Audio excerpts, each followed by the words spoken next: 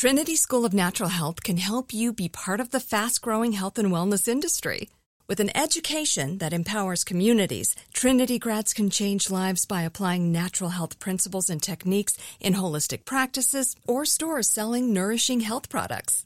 Offering 19 online programs that fit your busy schedule, you'll get training to help turn your passion into a career. Enroll today at trinityschool.org. That's trinityschool.org. As the #1 audio company, iHeartMedia gives you access to all. Every audience, live conversations, trusted influencers, and the insights and data you need to grow. iHeartMedia is your access company. Go to iHeartResults.com for more.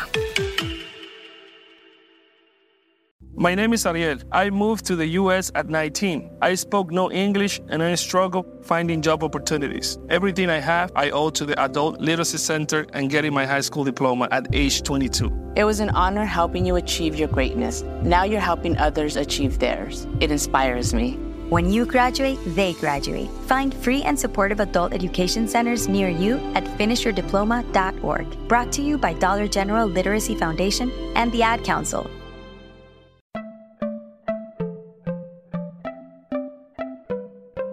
Welcome to Money Making Conversations. It's the show that shares the secrets of success, experienced firsthand by marketing and branding expert Rushion McDonald. I will know he's given me advice on many occasions, and in case you didn't notice, I'm not broke. You know he'll be interviewing celebrity CEOs, entrepreneurs, and industry decision makers. It's what he likes to do. It's what he likes to share. Now it's time to hear from my man, Rushion McDonald. Money Making Conversations. Here we go. Welcome to Money Making Conversation. I am your host, Rushion McDonald. It's important to understand that everybody travels a different path to success. That's because your brand is different. The challenges you face in your life are different. So stop reading other people's success stories and really start writing your own. Now, you can be motivated by their success because their stories can offer direction and help you reach your goals through your planning and committed effort. That's why I bring guests on the show to talk about their life, their planning, their committed effort, and the challenges that they may face, and also the longevity story of trying to be successful over an extended period. My next guest is one of my favorites. She's always on my show once a year, Burrell. She has that trademark spiky blonde hair and sparkling personality. Burrell's is hugely popular and fan favorite host of Worst Cooks in America, my daughter's favorite show. You also see Worst Cooks in America Celebrity Edition. But we'll be talking about Worst Cooks in America, everyday people. Well, she's on the show to talk about that show. Worst Cooks in America airs on Food Network every Sunday at 9 p.m. So you know where to find me. She's this year with my girl, Carla Hall, facing off against my girl, Burrell, to see who can transform these kitchen disasters into culinary masters. Please welcome to Money Making Conversations, Burrell. Well, hi. It's so nice to be back again. Well, that means that we both are working, and that's a good sign during the pandemic. And I'm thankful that I get to work every day. Absolutely. Did the COVID-19 affect any of your productions in 2020? Well, luckily, I will have to say we did a season of Worst Cooks before everything shut down. And then right around, after Labor Day in September, the end of September and October, when things were sort of calmed down a little more, we did a couple more seasons. So the season that's airing now, and then one that will air in May, I think. So, I mean, I've had some things cancel, like in-person stuff and food and wine festivals. But luckily, most of the big stuff has been able to carry on, thankfully. Well, I'm going to ask you a question. Like I always tell you, I watch the show. First of all, you're a fantastic host. You have the right personality that keeps me engaged because you care, because this could be an interesting show for a host because they can come across negative because you're dealing with people who really aren't good at what they do, and you're trying to motivate them to be pull what little talent they may have and put it and let's put it on display in the kitchen. What makes you enjoy this show so much, Ann? Well, I have to say, I really do. I feel like every season when I start afresh, it's like I start over and I take the journey with these people, and to see where they start and to see where they end up makes it all worthwhile. And to know that these people come into boot camp really pretty disastrously. And then, whether they stay a little time or a long time, they somehow leave better cooks, and they take it home to their families and they cook with their families, and it really does change lives. And I take that as a responsibility. So I do everything I can to bend over backwards to really teach these people. And these people this season, let me explain. They have more Southern accents on this season than in the history of the show. Everybody has an accent on this show, and yes. And then am I wrong in saying that? No, you are absolutely not. I'm from Houston, Texas, and I know a Southern drawl when I hear, and it's dominating the show, but that's a good thing. I'm not saying nothing negative, but that means the characters that you have to deal with on this show, but. When they couldn't open a can, didn't know how to use a can opener, I really had to take a back seat to that. Does it really get that bad on skill? It really goes down to that base of a level that we have to teach people how to open cans. And Joey, the guy that couldn't open the can on last night's episode, was the sweetest guy, but he really was can opening challenged. But it wasn't just him. It was my girl too. She didn't know either now. Mikael, right. And one of my favorite things every season, Carla's reactions are so fantastic, but every co-host that I have, really does have some form of that reaction in some way or another to the recruits. And they look at me and they're like, oh my gosh, how do you do this season after season? And I'm like, to me, I just find it so sort of delightfully endearing. And then I finish it up with an eye roll. Right. The fun part, that's what I'm saying. This is...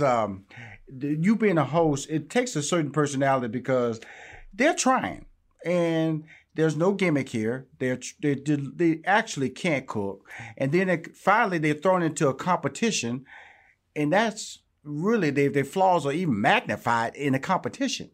And so when you're looking at talent, like for instance, Joey, who we just mentioned, was on a recent episode, and he was voted off. He was cutting himself every episode. I think he had a Band-Aid on almost every single finger.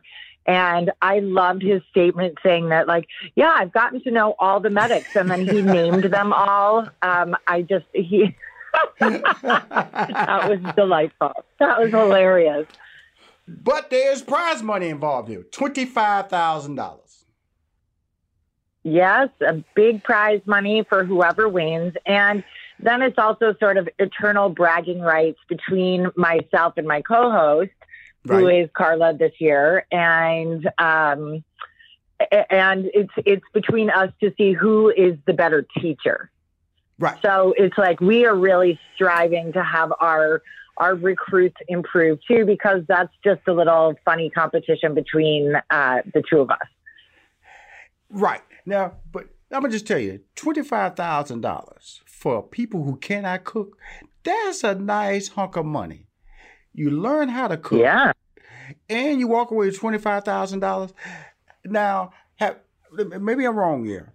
Have you guys have you brought back any past champions yet? And did a best of worst cooks championship series yet? We have not yet, but I think that might be something to consider. And I've pitched it to the Food Network before. I think it might be something that they might take under advisement. Because I would love to do that, because I would love to pick up with these people where we left off. Right. We only get a few short weeks with them. And I feel like we just get to scratch the surface of where they can go on their culinary journey. Or they may have fallen off, and that's another part of the show too, because that is true. A lot of people after Worst Cooks don't really carry on cooking in the kitchen. A lot of them do, but a fair amount of them don't. And so let me just ask you this question, Ann. You come on my show, we talk about it. You know I'm a big fan of yours and the show, which you can see every Sunday night on at 9 p.m. Eastern Standard Time on the Food Network. Why do you think people like me enjoy watching the show? Well, I think that there's a few levels that on which people like Worst Cooks. I mean, people look at other people making mistakes that they're like, oh gosh. I feel like maybe I just learned something from watching someone else make a mistake, or they think, oh, geez, I'm not that bad. So it makes them feel a little better about themselves. But then there's also the educational part where people actually learn something. And I mean, at the beginning and the end of the day, to me, it's a very sweet show that there's a lot of layers in it. You know, people come into boot camp, we start laughing I would say with them because they know they're bad. So we're not really laughing at them so much, but they are funny. And then you see the progress that they make by getting better. And that to me makes me feel like a proud mama every single time. But I think that, you know, there's a lot of humor in the show, but there's also a lot of learning and a lot of good feelings. This is one of the reasons I like the show. Is that when you guys are explaining what they have to make, you know, you're explaining from such a common sense, basic level that I've been able to cook some things myself by watching you and the competing chef that's on the show, of the show, because that's really cool. That you know, because it's such a sometimes cooking can be so daunting because it seems like if you open a recipe book and a teaspoon of this and a cup of this and all this, and you got to be set at this certain amount of temperature. You can't overcook certain things, or it becomes a gluten. It's so many things you can do wrong. But when I watch you guys do that segment, they write down their little notes so they can go in the kitchen and mess up or deliver what you request.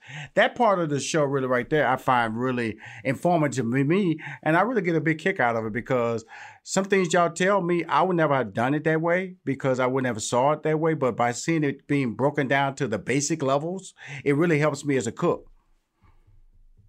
I agree. And that's why I teach the way I do. I mean, I remember when I was in culinary school learning new things, and I learn so much better by actually watching and doing than just by someone talking to me or reading it in a book. And when someone's explaining things to you and they can explain the why you do things and that kind of stuff, it kind of connects the dots and makes so much more sense.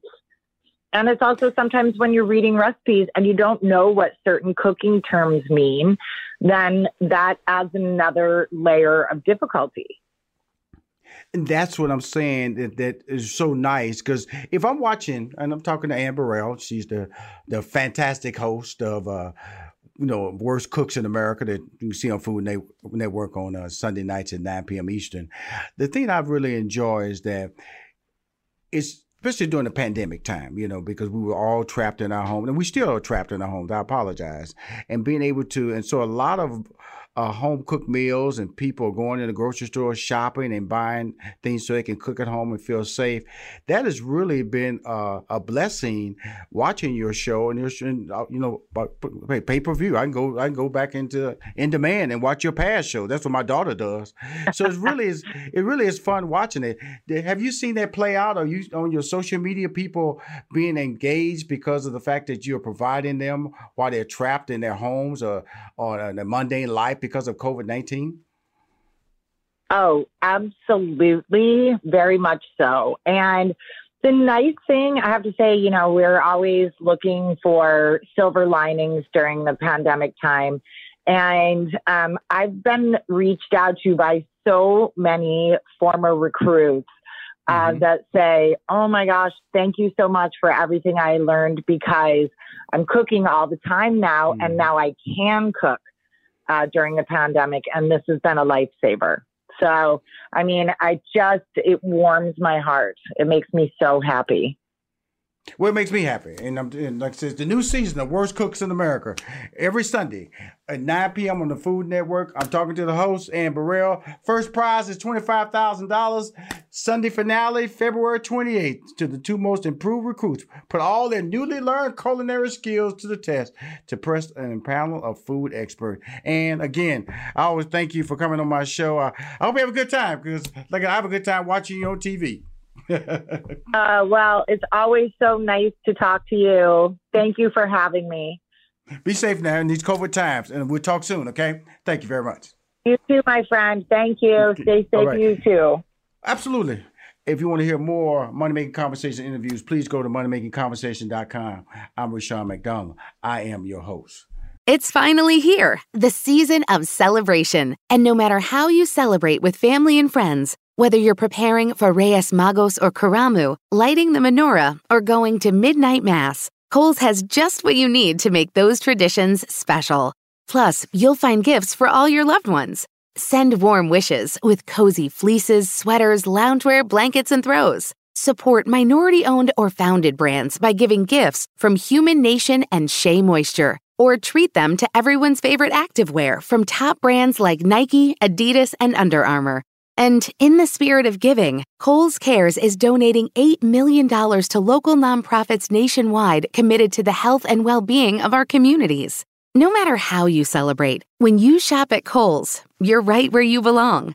So this season, give with all your heart with great gifts from Kohl's or Kohls.com. Whether your event needed one room or an entire conference center, Hopin has revolutionized the way people come together. With Hopin, you can host a fully fledged digital meetup complete with one-on-one meetings, hands-on sessions, and expo booths. And because everything is hosted in a single, easy-to-use platform, it can be as big or small as you want, remain convenient for anyone who wants to attend, and give you access to data you never would have known otherwise. Visit hopin.com to learn more and get started. Still living in 2021 and manually taking notes? Start the new year with Otter.ai to generate automatic notes for meetings, interviews, or lectures. With Otter.ai, you can search the meeting notes, insert images, play back the audio, and share them with your friends or coworkers. You can capture action items, remember meeting details, and keep everyone informed. Otter.ai works for in-person or virtual meetings like Zoom, Microsoft Teams, and Google Meet. Sign up for free at Otter.ai or download the app for free. Otter.ai, that's OTTER.ai.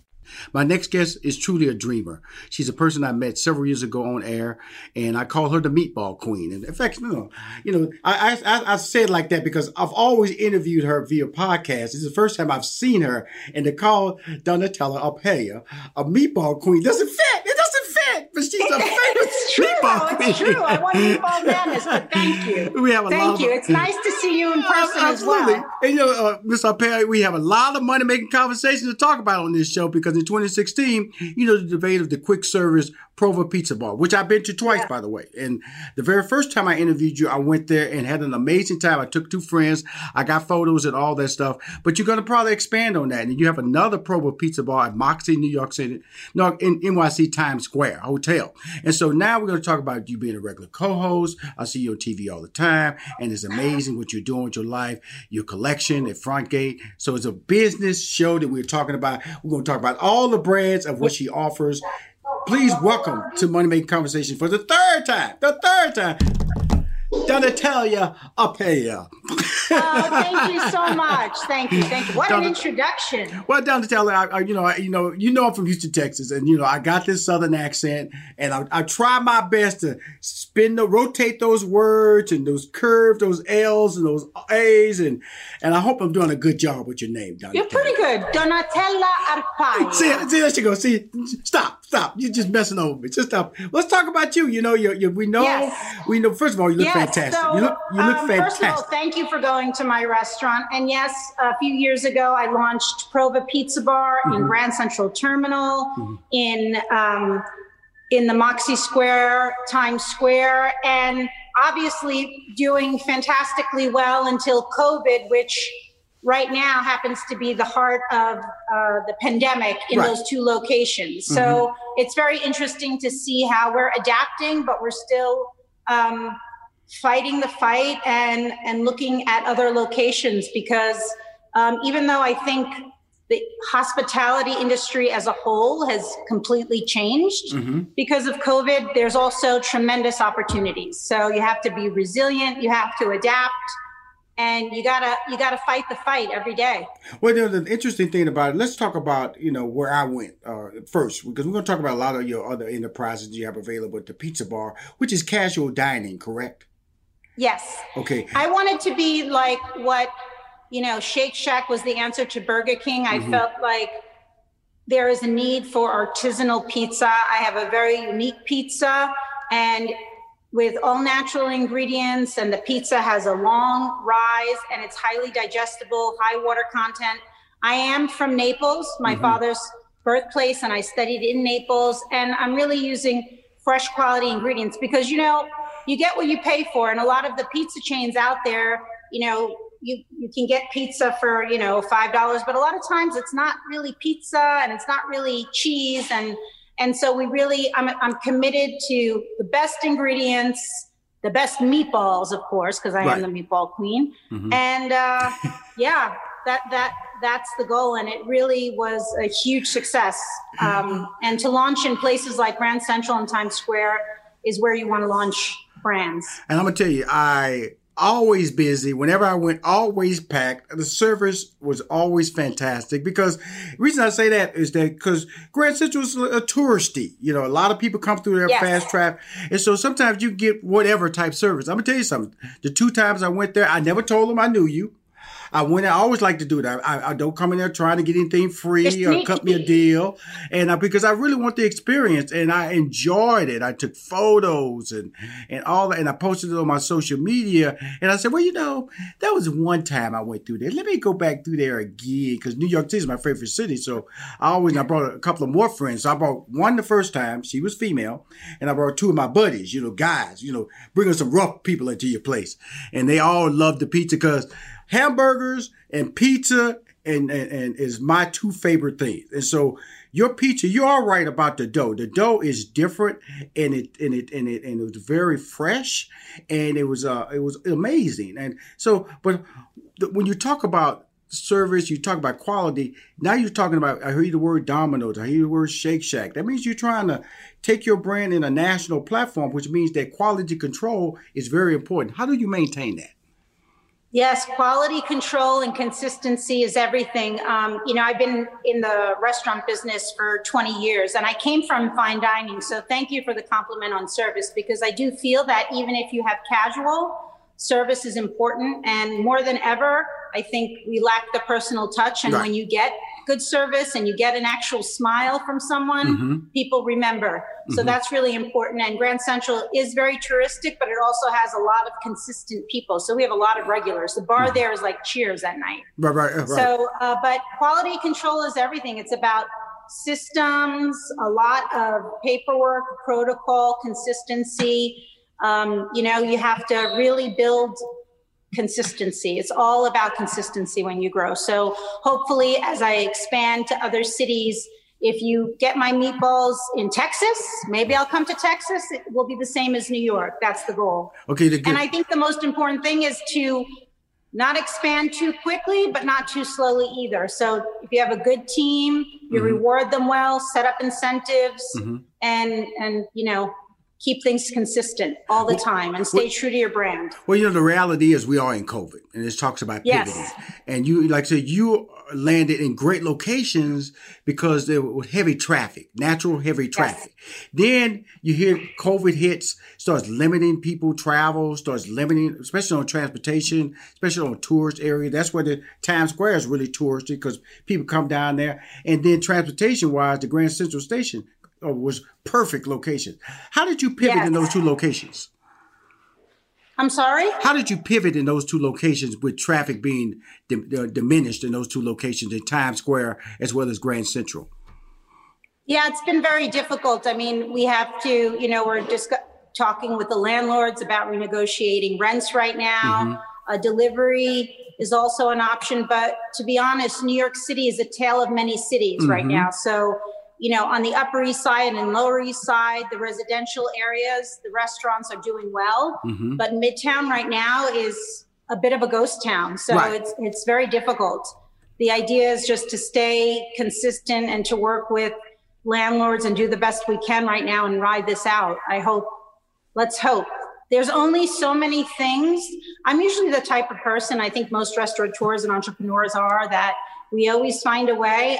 COVID is something, it's a once in a century pandemic, and the way it's impacted New York, especially Midtown, has been quite devastating because you have all the people in the offices still not coming to work. They're working remotely, and tourists obviously are not there. So you're starting to get weekenders. Slowly, I'm starting to see the light a little bit. Well, that's been a little difficult. Well, the beauty of I've been through worse things before, and the product is excellent, and we're consistent, and we're gonna keep at it. Well, you're still doing TV, and that's part. That's been a huge opportunity. So interestingly enough, during COVID, everyone's talked about food and medicine, and I'm married to a world-renowned heart surgeon, and February now upcoming is Heart Health Month. So everyone was constantly interested in how to cook at home, because for the first time, people had to cook at home. Right. You couldn't go out to eat. You couldn't get takeout. And, I'm a working mother too. Even though I'm a chef, I'm zooming into wonderful shows like you, and I still have to get dinner on the table. So other beautiful opportunities came about, which is I've become the brand ambassador to Philips Air Fryer and their whole home kitchen appliances network, where I'm creating recipes for them and for the busy mom who's working or staying at home or doing remote learning. It's been trying, but through that, many opportunities have occurred. So this has been a very exciting new partnership that I have with Philips. Dante, you're telling me that you're the brand ambassador for Philips Air Fryer? Yes. Do you know? See, I'm so mad at you. I bought one in September for my house and didn't even know that. When did you become the brand ambassador? It just happened. So you know what? I'm going to have to send you their other products. What do you have, an air fryer? Absolutely. I have an air fryer. The air fryer is the best. And, for me, it's very important how you attach yourself to a brand. I just started using the Philips air fryer at home, and it came authentically. And I became obsessed with the product. And yes, so I'm going to create a whole website of content, and there'll be giveaways and recipes. Oh, you're going to be part of my next competition. Well, they also have a pasta maker. Maybe I'll send you one if you're a good boy.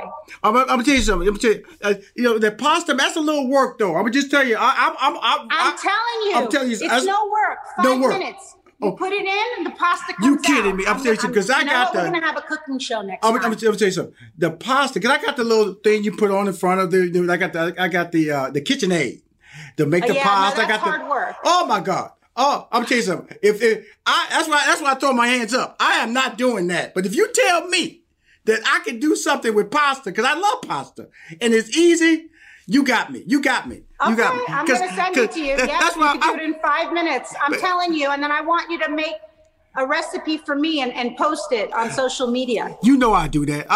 That's easy. Now that I know that you part of Philips, I got to show people, take photos with me and the photo of you. This is my girl. This is my girl right here, Philips. Because I got the air fryer, because I bought a building and I got another air fryer here in my new building I bought in Atlanta and for my new studio. Oh my gosh, I'm going to have to send you another one then. They're the best. They're the best. And so now, but let's talk about this pasta maker, because like I said, I got all the little adapters for my KitchenAid.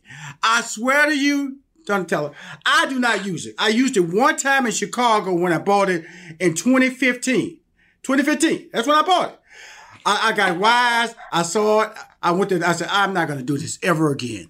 So well, that's the whole thing about Philips and why I'm attracted to them. And I'm not just the brand ambassador. I'm creating tutorials because, today everyone, when they get whatever equipment you get, it's no use unless you take it out of the box. Yes. And so I'm going to have video tutorials to make it easy. But I'm telling you, you put flour, water, and egg, you dump it in, and pasta shoots out in 5 minutes. It's that easy. And so I'm going to have a lot of videos, a lot of tutorials. It's very exciting stuff. Okay. Very exciting. This is just between me. I'm just telling you, I'm announcing something to you because a lot of people don't know this, Donatella.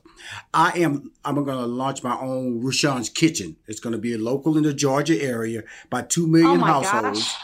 And I love it. At the top of the show, I always either bake something or cook something at the top of my show. It'll launch in April. I want to do, if you say it's that easy, I want to do it on my show. That's the first recipe I want to do on my show. If you say, because I'm telling you is that I if you was on this show, I would bring this box and set it right on this desk right here and show you. I've only opened this box one time, and when I used it, I put it right back in this box. That is the last time I've ever attempted to make pasta, ever. Yes. Well, and you know what? The good thing about this, you know, during COVID, like I said, my husband, Dr. Alan Stewart, he's a world-renowned heart surgeon, and we have to, I love food, so I'm not going to be puritanical here, but we have to be healthy, and I love pasta. Right. But with this pasta maker, you can make keto pasta, you can make high-protein pasta, so you don't even have to feel as guilty. And obviously the air fryer too, you're cooking with less fat. So I'm trying to come up with a lot of recipes that still are delicious, but, you know, are nicer on your waistline, because as you know, I had twins a few years ago and I was a little bit older. So, you know, getting the weight off took a while, and health and being an entrepreneur and how you feel is very, very important for that equation too. Right. So, okay. Now let's talk about, now you still have your lifestyle brand at Front Gate? I do. I have a lot of products there, and I'm also the brand ambassador for Galbani Professionale, which is the #1 cheese of Italy, and that happened because I did a blind tasting for cheese at my restaurant Prova, and so I do wonderful work with them and the restaurant industry, and I really promote, because they are, to me, the best cheese in the industry, and I create a lot of delicious recipes there too. And do you like dessert? What's your love? What's your weakness? My weakness is dessert. But I'm gonna tell you something, Dante. Here's the funny thing about it. Front Gate's my favorite store. Okay, all my outdoor furniture in my home in Houston and in Atlanta is Front Gate. And so I'm trying to figure out the highest quality. I'm trying to figure out, if I turn my camera, you could see my outside too. Yeah, the absolutely. Best quality, the best customer service. The little branding. Yeah, I can't wait to start working with them again and creating a new collection. Okay, cool. Because you got to tell me, because I do want to buy some more things, because I got an outdoor fireplace area that I want to upgrade the furniture there. So let me know because I do buy from Front Gate. That's why it's so funny.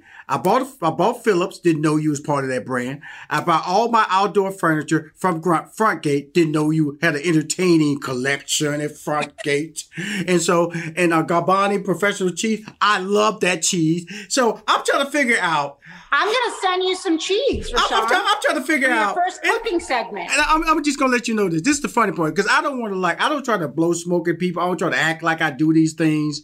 This is my life, you know. And the fact that you're doing all these things, and I'm a fan or a purchaser of all these products, is a testament that either I'm really living the right life or I'm heading in the right direction, and we're going to bump heads somewhere. Well, you know what? Maybe I'll come visit you in Georgia sometime when all this craziness ends and we'll cook together. That would be fun. You kids, in my office, when I bought the building, it has a full kitchen in it. It has an oven. It has my staff. Like, for instance, I have some people coming in from another office. We're going to cook some red beans and rice. I'm going to have some cornbread, macaroni and cheese. I'm going to bake some chicken. I'm going to have 2 cheesecakes. So you asked a question, I got to answer, because everybody knows I'm a dessert nut. I have 80 recipes I have on the app. So what desserts were you talking about, Miss Arpaia? What desserts are you trying to? Nut, what kind of desserts are you trying to get into my life? Are you a chocolate person, or tell me? Okay, my wife loves chocolate. She loves chocolate. So okay. So for Valentine's Day, I'm gonna send you my recipe. It literally takes 7 minutes for the molten chocolate lava cake in the air fryer. It comes out perfectly in the Philips air fryer. I just made it. I'm going to post it on my social media site, Donatella Arpaia. You got to follow me on Instagram. And I'm telling you, you're going to have chocolate lava cake, and it is so good. So it's all about getting good quality chocolate. And in 7 minutes, you can have chocolate lava cake. You making me happy mad. Happy mad. Happy mad is meaning that all these things I've walked away because it's been so difficult. Now you telling me, Rashawn, come back to the dark side. Come back over here. Come back over here. Come over here to the DA. DA got something for you. We got some easy pasta. We got some easy chocolate desserts for you to make. I'm going to post it on my social media, tell the world. And then, what are we going to do? You know, I think I knew. It's so good to finally see you because I knew when I spoke to you that you were a food person, that you love food. Yes, it's just the way you speak about food. Yes, I get interviewed a lot, and you can tell that the hosts that are into food and that are not into food. I think people that are into food have an extra passion for life, which is the key to success with anything. It shows, it's authentic. Yes. Just like your show, you love what you do. And I thank you for being a guest again today because you just are, infectious the way you interview. So I really thank you. And I'm so glad that you went to Prova and you loved the food. And I am a meatball queen. I'm very proud of it. Very proud of it. I won Meatball Madness 2 years in a row. And now I'm coming up with some meatball air fryer recipes to cut on the fat so we can save room for a little dessert so that we can stay heart healthy. So it's good. It's good. Life is, you know what? It's been a trying year, but it's true. That which does not kill you makes you stronger. And I think I've come out of COVID stronger with exciting new opportunities that would have never come up before with Phillips and my continuing relationship with Galbani. And there are some pizza restaurants in the future expanding. I'm just waiting a little bit right now until this all calms down. But the vaccine's here, so hopefully my husband seems to think that by the fall things should normalize again. Well, so I hope so. Well, I want to say, first of all, you're amazing. And for me, and to call you the meatball queen and you're beautiful, that, it really a struggle. I'm just going to struggle, but you won it twice. You deserve that title. Secondly, I'll tell your PR people to contact me. I'm going to send you a photo of my kitchen so you can see. Because see, what I want you to understand, DA, is that I'm the real deal. When I come to food, I get up at 4:00. I probably get them off at 6. My staff will come in. They have muffins waiting on. They have some cornbread waiting on. I've done taco salads for them. I've done barbecue settings for them. I enjoy. That's the part that relaxes me. I don't smoke. I don't drink. And that is negative. I just enjoy life, and that's part of God gave me that gift, and I can do things and I can share. And so I'm just telling you is that I'm going to send you my address, and I'm letting you know that. Oh, you better. I'm going to send you lots of Phillips stuff, and we're going to start cooking together. And, and I will post. Hopefully you'll see all the exciting things that I'm doing with Phillips this year. We really are it's an exciting relationship that we started. And what's interesting, the number one Google search that occurred with food when COVID happened was not what recipe, but how to cook. So I'm hoping, and I think you're the same way, that there is a return to cooking because it's a way to show joy and love. I'm first generation from Italian immigrants. That's how my mother, God rest her soul, showed her love to me every day. And I don't know if you know this really quick. I used to be a lawyer for half a minute, but I left to follow my passion for food because I love to feed people and I love to bring people together. And I think at the end, that's what it's all about. And when you follow your passion, success follows.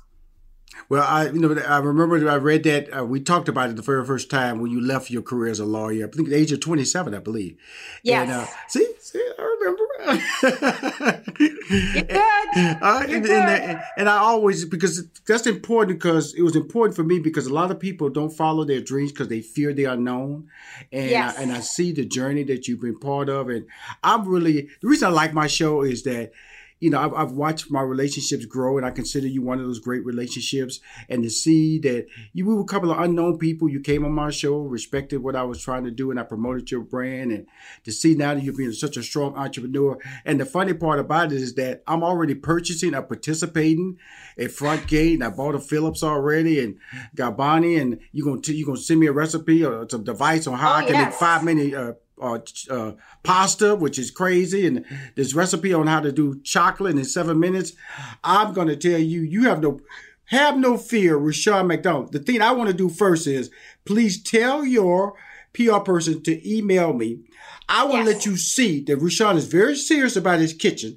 I'm going to send you a photo of my kitchen in my office. I want to see a photo. Yes. In my office. And you go, he's the truth. Because when you talk to me, I want you to know you're talking to the truth, not a hype man, not a man trying to make Donna feel good, trying to make her feel good inside. No, I'm the real deal. I love desserts. I love food. It is more people come on my show who are chefs than any talk show in the country. I have everybody on my show. I have Ann on my show. I have Rocco on my show. I have Samuelson on my show. I was talking to Schultz just earlier about my show. Every chef comes on my show because they know I love food. I have a passion to support the brands that you guys create. I know y'all got victimized by COVID-19. I'm going to help drag y'all out of that and let y'all know that your boy is there with you. More importantly, I'm a fan. You look fantastic, Meatball Queen, and don't stop. Thank you so much, Rushion. Thank you. Yeah, so my PR people are listening in, and you send me that photo today. I'm going to send you all these beautiful products from Phillips, and we're going to get cooking. I'm sorry. Thank you. I appreciate you. We will be right back with more money-making conversations with your host, Rushion McDonald. Sticky notes, email alerts, a string around your finger. They're just not big enough. So here's a big reminder from the California Lottery. Tomorrow's Mega Millions jackpot is over $300 million. Whew. Play now. Please play responsibly. Must be 18 years or older to purchase player plan. Adoption of teens from foster care is a topic not enough people know about, and we're here to change that. I'm April Dinwiddie, host of the new podcast, Navigating Adoption, presented by Adopt US Kids. Each episode brings you compelling real-life adoption stories told by the families that live them with commentary from experts. Visit adoptuskids.org/podcast or subscribe to Navigating Adoption, presented by Adopt US Kids. Brought to you by the U.S. Department of Health and Human Services Administration for Children and Families and the Ad Council. Look through your children's eyes to see the true magic of a forest. It's a storybook world for them. You look and see a tree. They see the wrinkled face of a wizard with arms outstretched to the sky. They see treasure in pebbles. They see a windy path that could lead to adventure. And they see you, their fearless guide through this fascinating world. Find a forest near you and start exploring at discovertheforest.org. Brought to you by the United States Forest Service and the Ad Council. Hi, I'm Rushion McDonald, the host of Money Making Conversations. The Cafe Mocha Swag Award is a celebration of black men who are making a difference in our community by empowering others to reach their life goals. From civic leaders, businessmen, activists, celebrities, and everyday dads. The Cafe Mocha Swag Award winner this week is James Lopez.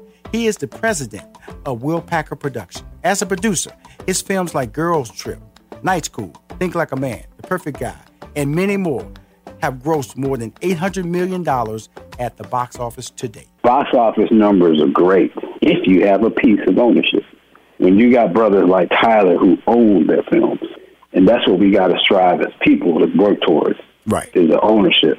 The Cafe Mocha Swag Award represents men that have strength, their vision is assertive, and they are genuine in their spirit. Welcome back to Money Making Conversations with your host, Rushion McDonald. It is important to understand that everybody travels a different path to success. That's because your brand is different. The challenges you face in your life will be different. So stop reading other people's success stories and really start writing your own. Now, you can be motivated by their success because their stories can offer direction and also give you an opportunity to see how they were successful at what they did. But it's about what you're trying to do with your life, how you plan it out, and what commitments that you make to your efforts. That's why I bring guests on my show just like my next guest, who is Tommy Duncan. He started his first healthcare company at 26 years of age. Then he sold it. Then he started Trusted Health Plan, a Medicaid managed care company that insured 50,000 people between D.C. and Detroit. Then he sold that in January of 2020 to Blue Cross Blue Shield. A week later, he started JetDoc. JetDoc is a telehealth platform providing immediate virtual urgent care visits, plus access to 85% of the prescriptions at pharmacies across the country for either $20 per visit or $10 per month. Please welcome to Money Making Conversation. He's ever selling and he's ever moving. My man, Tommy Duncan. Hey, Tommy. Hey, thanks for having me, man. Well, Tommy, first of all, at a young age, let's talk about your college background. Is there college in your past history, or are you a guy who just has a strong entrepreneurial spirit? No, I went to FAMU, Tallahassee. Okay. FAMU, HBCU. FAMU. You know, I knew that, but I wanted you to have a little bit more energy behind it, man, because you say FAMU, you got the marching bands. I'm FAMU all the way. Okay. Because you kind of I think it's the most underrated HBCU. We always get second place to Howard, Morehouse. Right. But FAM is the truth. Well, and I'll tell you something. You may meet a lot of successful attorneys. Right. Doctors that went to Howard. Right. And these other HBCUs, which I'm a big supporter of all of them. Right. But when you find entrepreneurs that are successful in business, FAMU is where they come from. Well, I can't argue with that. I think that when you look at what has happened this year with the COVID-19, somehow people have discovered, I say people, the general market, the general public, the donors have found HBCUs. Why do you think it has popped out like this? Why do you think the recognition for HBCUs being a critically acclaimed academic institution for African Americans or people of color? I'll be open with you, man. In my travels in business, a lot of people go to majority schools and they find success. But in my experience, some of the most successful people went to HBCUs. Right. That's just, I'm talking about those that are high up in corporate America that I come in contact with, or those that are entrepreneurs. They went to the HBCU. Now, I talk a lot about FAM because that's where I went, but whether it be Howard, Morehouse, Hampton, I mean, you name them. A lot of successful people come out of HBCUs. And I think a lot of it is because I just think there's a competitiveness amongst our people that in the HBCU environment just creates very successful, driven, gritty entrepreneurs and business people. And I think it also helped when you looked at the fact that Kamala Harris, has been vice president-elect, is from HBCU, Howard. I come from Houston, Texas, so I'm surrounded by HBCU schools. Prairie View A&M, Texas Southern, Grambling, Southern. Going down the line, Dillard, go up there, Jackson State. There's 12 HBCUs in the state of Alabama, which has the most HBCUs. Then North Carolina, I think, has the second most at 10. But they're based in that southeast part of the country. What invited you to come to an HBCU? What attracted you, I should say, to go to an HBCU? So I went to a majority white high school, and I kept trying to persuade my mother to let me go to the school in the city, which where all my friends went and my girlfriends, but my mother wouldn't let me do it. So FAMU in 1997, which is the year before I graduated high school, had won the Princeton Review top 10 business schools in the country. Wow. And the president at the time was coming to the Midwestern cities, Detroit, Chicago, and really marketing FAMU as a place for students to go to college. I found out about it, went to visit for homecoming. You know how that goes. I went for homecoming once and didn't want to go back home. Come on now. And that was it. Homecoming. Now, homecoming at a black school is homecoming. Yes. Okay. Come on, man. I took a Greyhound. Bus. Tell us about FAMU's first of all, FAMU has always been known for a marching band. FAMU has always been known for a successful football program. Okay. And now, to my understanding, they're going to the SWAC. They're transferring their football program to the SWAC, which is even more incredible because you got Deion Sanders down there in the SWAC with Jackson State. So I look at the SWAC as becoming like an SEC version of HBC for the HBCU, a powerhouse where the top athletes are going to come and it's going to put them on the map. So that's what FAMU is about to get into. But the way I hear you talk from jump, Rushion, it's about the academics. It's about that's what attracted you to. I went to homecoming, but the top business school in 1997 being recognized that is really what really caught the eye of your mom. That's right. It was the School of Business and Industry, which has been acclaimed as being one of the best business schools in the country, agnostic to HBCU or otherwise. Dean Mobley created the program. And it just so happens that the year she retired is the year I graduated in 2003. Right. A lot of successful people came out of that program and still do. It's the School of Business and Industry. The program was so strong that every week we would have a CEO from a Fortune 500 company come and spend a full day with us. Wow. And I think that experience, and there's this program called Professional Development, which is all around the soft skills of leadership and confidence and entrepreneurship, because you can be an entrepreneur in corporate America. Right. You don't have to own your own business to be an entrepreneur, but all of those tenets and skill sets we learned through that program. And I think more than anything, it gave us confidence to be leaders and to speak our mind and to have confidence in growing something. Well, Tommy, you said something, because I always tell this to people. I always tell this about being entrepreneurs. I say a 40-hour week job really is the best training to be an entrepreneur. Because you can't accomplish the responsibilities of a 40-hour week job, arriving to work on time, meeting your deadlines, being able to be accountable for the responsibilities that are given to you, and also working outside of that 40-hour window, then you won't be an entrepreneur. That's basically what you were saying when you said, hey, you could be an entrepreneur working a 40-hour week job, because the same responsibilities are built there if you want to become an entrepreneur. Am I defining that correctly? That's exactly right. Exactly right. It's funny. I started entrepreneurship young. I was actually at FAM. I started like a little fried sandwich shop. And at one point, I was in the mall and I got into the airport. So I was 22 years old. I had a little sandwich shop in Tallahassee Airport. Right. So and that's not easy, by the way, Tommy. That's not easy now. No, it's not easy. It's not easy at all. But I did that. And I've always had this entrepreneurial kind of spirit, if you want to call it that. And my parents were entrepreneurs, so I had that in my blood. But one of the best decisions I made is I started a small healthcare company that I sold, the one that you referenced earlier. Started when I was 26, sold when I was 27. But the company I sold to decided to buy my company for stock options in theirs. And so essentially it became a job offer with equity associated. And that was my training ground. And when I went to work for them, it was a corporate company, ended up on the New York Stock Exchange, called Accretive Health out of Chicago. I learned how to operate at the highest level of skill set in corporate America at that moment in time.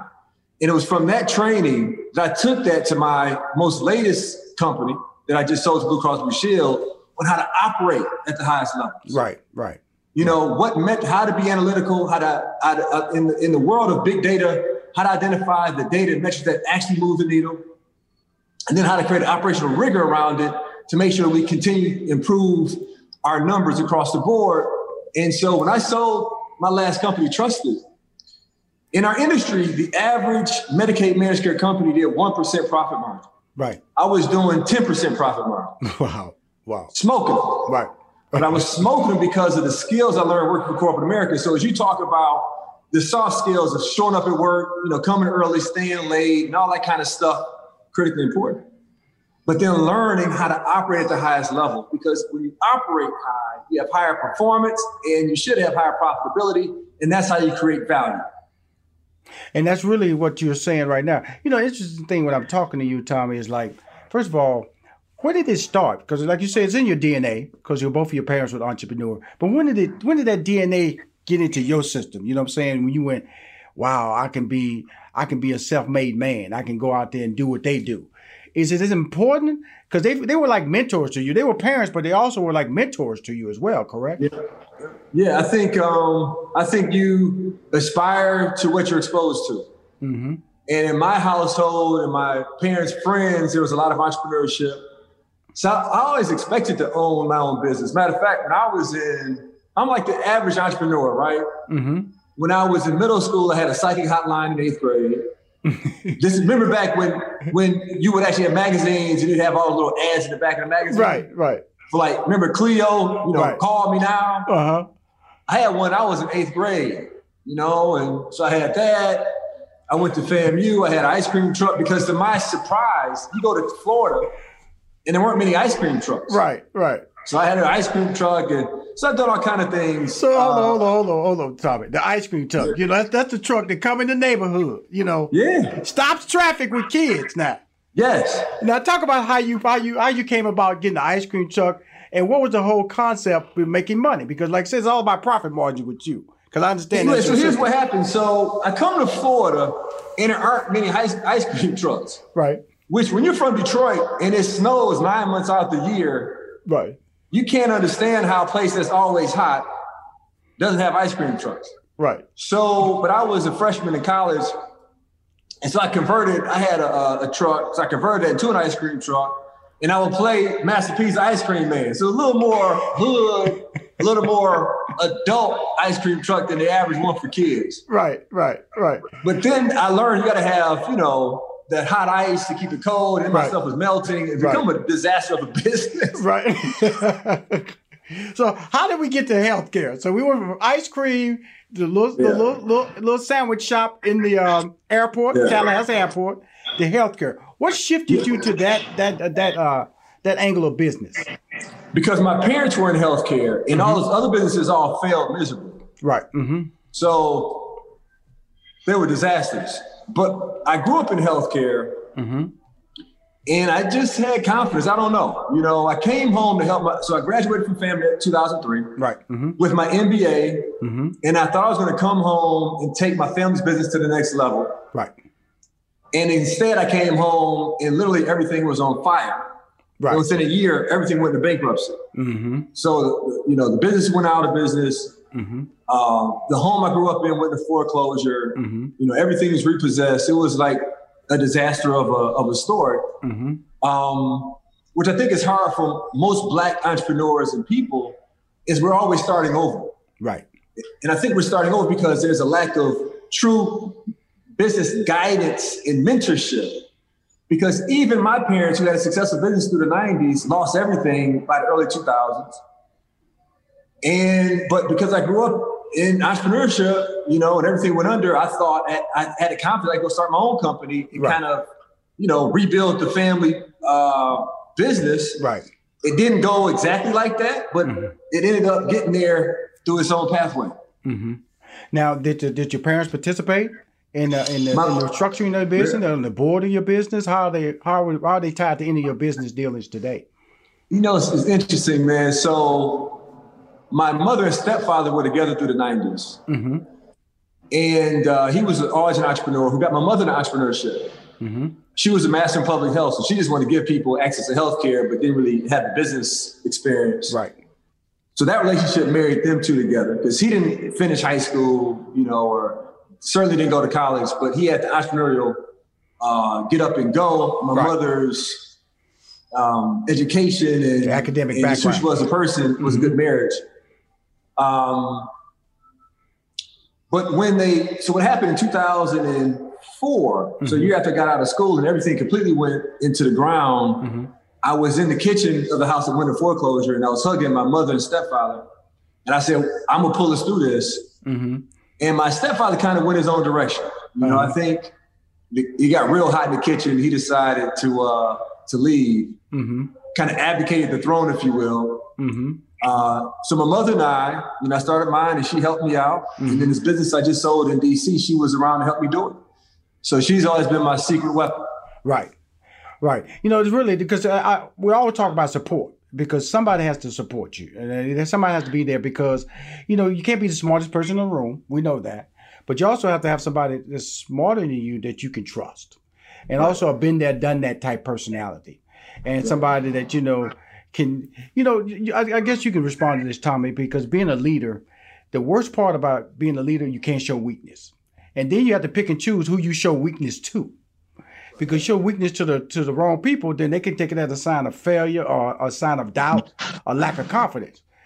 So what was that for you as a leader, a guy who's building companies, selling companies in a very white world? Healthcare is white. Let's be real about it. But it also impacts the minority community strongly. And we're going to get to Jet Doc in a minute. But talk about that support system of being a leader and being able to, build your brand, but also being able to have a place to relax, or take a deep breath, a place to pause. Yeah. I agree with what you're saying. I think when you're on the entrepreneurial side of business, you quickly learn that the most important thing you have to do is make payroll. Yes. And so there's always the pressures of making payroll. They come around, seem like, too quickly. But you can never show that you're sweating to make payroll, because if you lose that confidence in your people, then it's like the Titanic, you're not going to have folks fully committed because they're going to be looking for something that's more stable. Yes. But that aside, I think you have to fake it till you make it. Yes. I think you just got to keep pushing, keep showing face, keep having that faith that comes from within to keep going and have the confidence that you're going to make it no matter what. And just get up every day and go for it. Well, when it's like this. Mm-hmm. Listen, man, I'm in my third healthcare company, probably my 10th business. I've had 1,000 of them. And I've had 2 successful companies in healthcare. One I created, sold it. The company I sold to went public. I made $1.3 million when I was 30 years old. Mm-hmm. Then I started this one from scratch out of nothing. Mm-hmm. And I just sold it for 9 figures 6.5 years later. Mm-hmm. And I'm in another company, JetDoc, which is telehealth. So you see a doctor on his cell phone.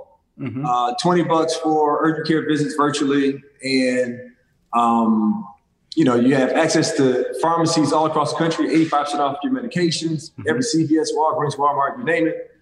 And I'm struggling right now. Mm-hmm. It's my third one. Mm-hmm. And I thought it was going to be easy, but I'm back at it, back in the mix, sweating every day, questioning, why am I doing this? I don't have to do it. Right. I got a team depending on me. So, I think either you have it in you, and if you really have it in you, then you'll be doing it. If you really don't, then sooner or later you're going to give up the sticks. Right. But, the thing about it, when one thinks about telehealth, which was being able to talk to a doctor, because we didn't think about that prior to COVID-19. COVID-19 has brought that to, okay, this is the way to go see your doctor now. I know at the end of the year, I had that option. Do you want to talk to your doctor via Zoom, or do you want to come in? That's why I want to come in, I would not have said that in May now. Now, in December, I said I want to come in. I'm a lot more comfortable with the environment of how to take care of yourself going out in public in this new COVID world that we live in. Now, telehealth is, JetDoc, to explain to everybody, is a telehealth platform providing immediate virtual urgent care visit, plus access to up to 85% of the prescriptions at pharmacies across the country, like you said, Walgreens, CVS, for either $20 per visit or $10 per visit. Now, in the minority community, that 20 and that 10, my man, is priceless. It's like they say, how did that come about, and what celebrities involved in? Are you using celebrities or brands to get your product recognition out there? Yeah. So this time last year, I was at the closing stages of selling Trusted to Blue Cross Blue Shield. Right? About a year before that, I wrote a book on healthcare policy and 3 things that could be done to change the trajectory of the cost of healthcare system for this country going forward. And I met with the #1 regulator for healthcare in this country and shared with him my book and the 3 policies. And he told me that it would take an act of legislation to implement the most important, because it was enacted into the Affordable Care Act. So that would be impossible or highly improbable. And so, but through the research of writing the book and the fact that as a company, we were doing $200 million in revenue, I paid over 1 million claims, that the biggest cause of the rising cost of healthcare and the bad statistics of the quality of healthcare is because of lack of convenient access to healthcare. Correct. And that's up and down the range of economic situations. So somebody who's lower income on Medicaid, all the way up to having concierge medicine for commercial insurance, people wait too late to get diagnosed and to do something about their issue because it's inconvenient to go. Right. You go into the emergency room, no one wants to go to the emergency room. To get a doctor appointment takes 2-3 weeks. Right. The healthcare system is just a pain in the backside, but through telehealth creates a lot more convenient access point. So I decided, okay, I'm going to make it super convenient, but then to get people to do it, I have to make it affordable. So I'm going to do it as cheap as possible. So the average telehealth visit now is $80 a visit. Ours is $20 a visit. If you want to do a monthly, you can pay $10 a month for your entire family in your household to have access to telehealth. Those are doctor visits 24/7, and the pharmacy benefit is included where you get 85% off the cost of medication. That's less than $10 a month. Right. So my vision is create immense access because it makes it easier through using your cell phone. You see a doctor in 1-2 minutes. And then 2, make it super affordable by making it, less than $10 a month or $20 a visit. And when I set out to do this, it's pre-COVID. Right. And at that moment in time, the projection was that 2020 would have 800,000 telehealth visits, and less than 4% of people knew what it was. A month later, COVID hit in March, and now it's the hottest thing in healthcare technology. And instead of 800,000 telehealth visits in 2020, there have been over 1 billion in 2020. So the space has gotten from when I started, it was a white space, meaning no one's doing it. I could kind of just, paint on the canvas, to being super competitive and me having to figure out in this incredibly competitive market now, how do I stand out? How do I get eyeballs and attention to something? And the celebrity factor came to play. We launched in Florida, and on the celebrity side, particularly from our community, Rick Ross stands out as someone who's from Miami, represents Florida in a major way. So I reached out to his camp. He researched me to figure out who was behind it, researched telehealth, and decided he actually wanted to be a part of it as a real partner. And so he and I became partners about 6 weeks ago. And he's been a wonderful partner ever since. So Rick Ross is involved. We also, last week, brought aboard Dr. Jackie from Married to Medicine, which is a show on Bravo of Black women physicians out of Atlanta. So she's now on the team at JetDoc, and we're just putting together momentum to get the word out. Now, here's the great thing. Now, the doctor visits, are you saying they're $20 and $10, or that's tied to the pharmacist? It's $20 per visit, or if you pay $10 a month, they're unlimited. Okay, cool. Now, because I recently went to Emory, and I have Humana, and my doctor visit was like $40. And so I'm just letting everybody know an example of, and believe me, I don't pay $10 per month for Humana. Okay, let's go and be real about that. Okay. Yeah. And so I'm paying at $40 on top of what I pay Humana. All right. So with the rate that I'm paying, I should be getting it for free. And so you're saying $10 per month, $20 per visit. That right there is a super deal. That's right. My closing statement to you and JetDoc and Tommy, how can Rushion McDonald, my platform, Money Making Conversations, I have 92,000 subscribers to my fan club list. I got roughly 1 million social media followers. How would you come to me? I'm not trying to be a partner in your brand. I developed this platform to be able to take entrepreneurs like you and make you're the stars. But also give you a platform. You say, hey man, can you post this for me? Can you post this for me? Because I want to be an asset to you, because that's why I believe that Black entrepreneurship is the key to this country going to the next level. And we also need to understand that we have value. And sometimes we are undervalued because they want to show the negative side of being an African-American, male or female. And so that's why I promote HBCUs the way I promote HBCUs.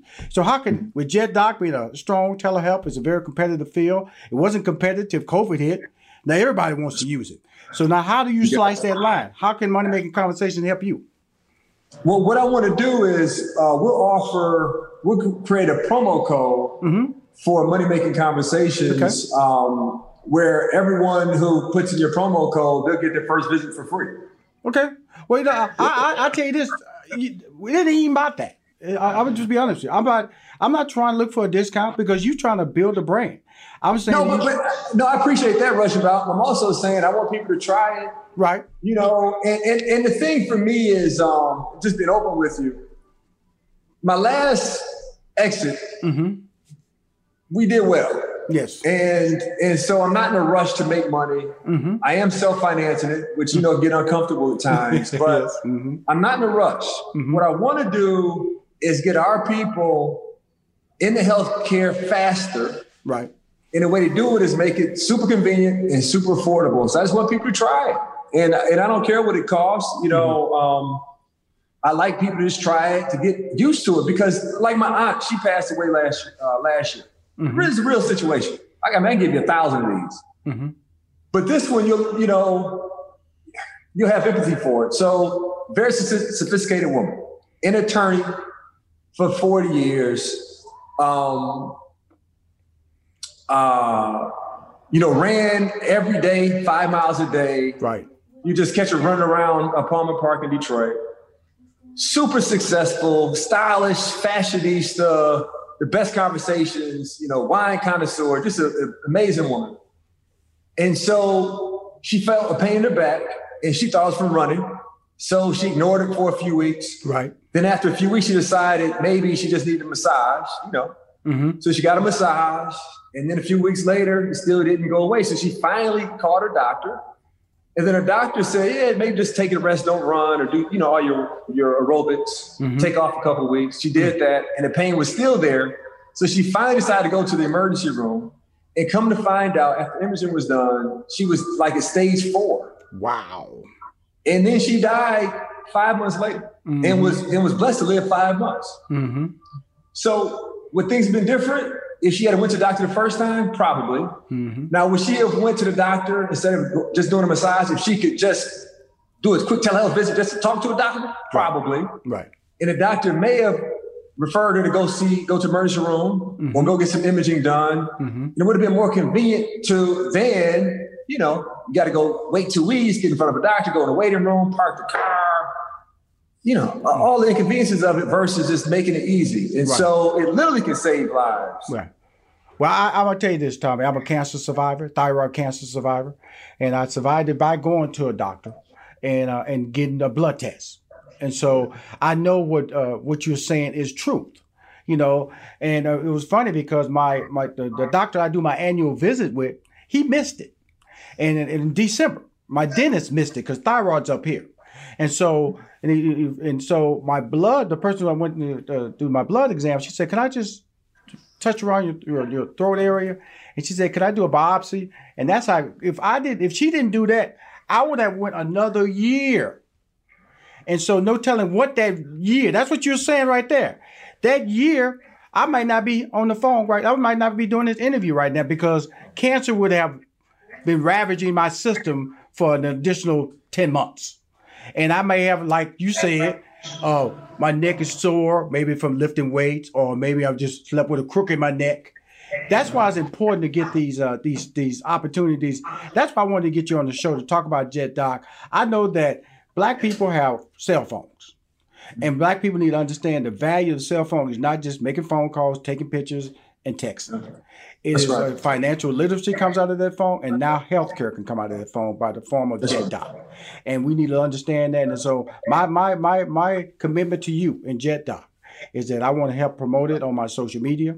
I want to feature you on my Motivational Mondays, talk about what you're doing as a brand and your commitment to lower healthcare and $20 per visit, $10 per month through JetDoc. And it's all about you, my man. You're an HBCU grad I'm proud to bring on this show and talk to. And your commitment to just changing lives. Like I said, this is self-sponsored financially by you. But we want to turn that around so it can all be good. Entrepreneurship, healthcare industry, JetDoc. Thank you for coming on the show, Tommy. Thank you, brother. Thanks for having me. And look forward to being on your show again sometime, man. Oh, you will. You will. Believe me, man. Yeah. One thing about me, man, I wanted to bring on the show. I know it's a FAMU show we putting together, but this is the first of the year. And one time, I know the thing about the first of the year, people tend to listen about their health. They tend to listen about their money because they put in those resolutions. So I want to use this as an inspiration to say JetDoc is a form of a resolution for your health care. And it's a reasonable form of resolution for your health care that you should use and sign up for and register. That's my mentality because I'm a marketer. And so, no, you're right. And so you're 100% right. Oh, they listen different in January than they listen in June. Okay. I know. You know what I'm saying? You can ask any Lifetime Fitness that. Right. And so I know that that having you on the show, getting this aired, and then we getting together, putting some stuff on my social media, putting some stuff in my newsletter, having you back on the show a couple of times a year, different periods, just to let everybody know the progress of Jet Doc, let them know it's still out there. Let's build that little crowd of fear. Let's start creating a scene, a Jet Doc scene for you, man, and let's keep winning, brother. Now, I want to thank you for, I know you're busy, down in Florida, Fort Lauderdale. Thank you for coming on the show and finding a place to sit down so we can talk. Hey, I made it happen. It took me a minute, but that's entrepreneurship. I had to stick with it. Thank you. I appreciate you, Tommy. Thank you for coming on Monday Night's Conversation. Thank you. And we're live here outside the Perez family home, just waiting for and there they go. Almost on time this morning. Mom is coming out the front door strong with a double-arm kid carry. Looks like Dad has the bags. Daughter is bringing up the rear. Oh, but the diaper bag wasn't closed. Diapers and toys are everywhere. Ooh, but Mom has just nailed the perfect car seat buckle for the toddler. And now the eldest daughter, who looks to be about 9 or 10, has secured herself in the booster seat. Dad zips the bag closed, and they're off. But looks like Mom doesn't realize her coffee cup is still on the roof of the car. And there it goes. Oh, that's a shame. That mug was a fam favorite. Don't sweat the small stuff. Just nail the big stuff. Like making sure your kids are buckled correctly in the right seat for their age and size. Learn more at nhtsa.gov/the right seat. Visit nhtsa.gov/the right seat. Brought to you by NHTSA and the Ad Council. What grows in the forest? Trees? Sure. Know what else grows in the forest? Our imagination, our sense of wonder, and our family bonds grow too. Because when we disconnect from this and connect with this, we reconnect with each other.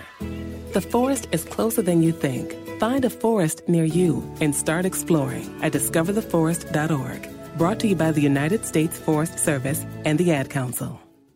Look through your children's eyes to see the true magic of a forest. It's a storybook world for them. You look and see a tree.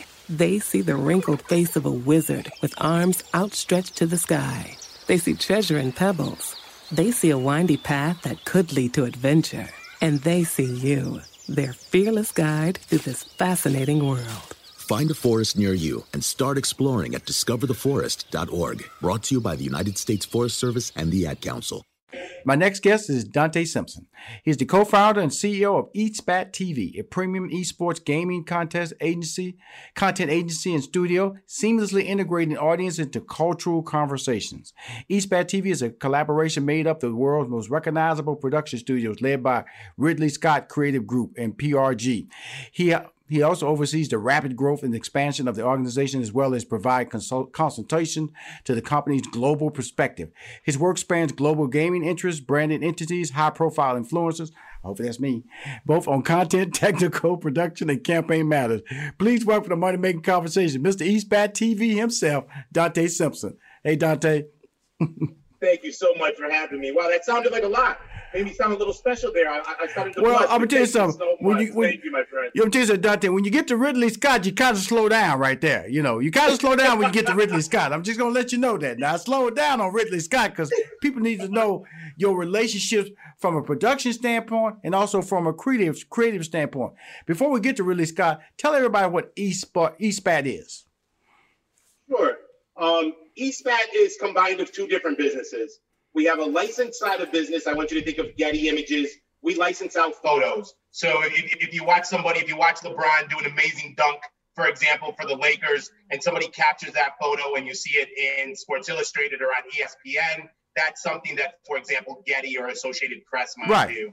We do that exact same thing in the video game industry. So we are the only of our type that concentrates on licensed content on the licensed side of business. I have the pleasure of heading up TV. So TV does more than just that transactional business. We are actually the home of the creative. So premium content, I'll give you an example of what that means, and I'll just kind of toss out something for you really quick. Right.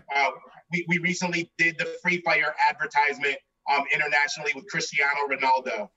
We did the Cyberpunk ad campaign with Keanu Reeves. Some of these things that we consider to be premium assets, we are that space. So not only commercial, but content as well.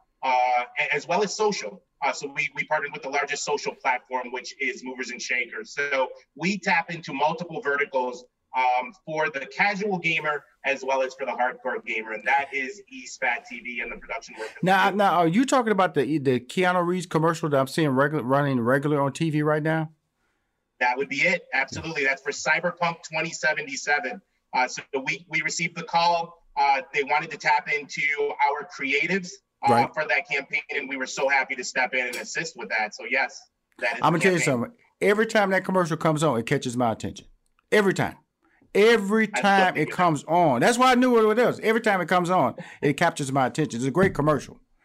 Thank you so much. Thank you. And we always say, and I mean, this can apply to any culture that you're attached to. The key to successful content, the key to successful commercials is actually tapping into folks who not only research the industries, but actually live in them. And that's who we are. We're gamers.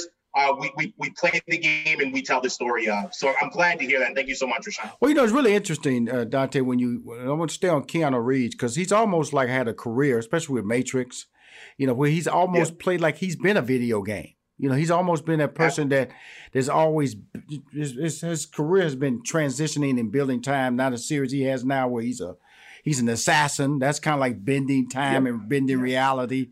And also he's constantly fighting like a video game, So that's why I'm saying is that he was a perfect choice because his brand, I think I have to say, is video game related from a standpoint of his career. Because if you watch any of his actions, it's always action packed. And so every time that commercial comes on, I'm thinking it, I'm listening and it holds me through the entire cycle of the commercial. And even though I know after I realize, that's that commercial, it's still entertaining enough to capture me to the end. So congratulations on that, man. Thank you so much. And he's really built, we remember him when he started with Speed with Sandra Bullock. And then, you kind of follow his career through Matrix and, just the cult following that had with John Wicks and all of the episodes or series of that. And, that was a cult film as well. Like you said, his career has really transitioned to being the voice of, the culture, subculture from that perspective. And like you said, it's an ongoing video game. And absolutely. I'm sure like say, all three John Wicks, I've seen all three of them. I don't know how at his age, especially on the third one, he's fighting that much because he's actually doing all of the fight scenes. Okay. And so absolutely. And plus he just came out. He was also in that last year. He was also in that in the Toy Story movie where he had a really, really engaging character. So you're getting a guy that, we create these relationships, but I don't think of anybody, there's a lot of great people out there. Kevin Hart's out there, you have Rock Johnson's out there, but he is perfect for what y'all doing because he is an action figure in that world of incredible interaction, engagement. He is actually, to me, he's one of these guys where you can actually take his movie series and make it into a video game. He's that type of guy. So eSpat TV has hit a home run with him. Now let's go over to another guy that captured my attention in the intro, Ridley Scott. Talk to us about that. Yes, absolutely. Ridley's amazing. A lot of folks may know historically who Ridley is, starting in 1977 with his film Aliens, and going straight through films that we love, like American Gangster with Denzel Washington and, The Martian and different things, even going back now to the 80s with Thelma and Louise and things that he's done, folks can really have a passion to. And one of the things that caught my attention as we were building this collective was not only the work that he's done that's on the silver screen, that really, in my opinion, has him on the Mount Rushmore of directors in Hollywood, but it's actually the stuff that we don't know. And I'm going to, ask your audience, if you guys are at a computer, you pull it up on your phone, please go to ridleyscott.com and familiarize yourself with some of the stuff that he's done. As I speak to folks from my culture, people of color like myself, I say, listen, did you know that he was behind Beyonce and, a lot of the work with Black is King? Did you know that he's worked with Burna Boy? Did you know that he's worked with Childish Gambino? And people are like, oh, absolutely not. I never would imagine. And then they go and they start to see, the work that he's done, supporting Ava DuVernay and different people who come from a culture that is like mine that you would not necessarily associate Ridley with. So one of the things, and I know that we just came, from talking about Keanu Reeves, I would apply that to Ridley as well. And that's somebody who may have started their career in a specific place, but is so multi-talented that they are transitional in other spaces that, quite frankly, many people aren't aware of.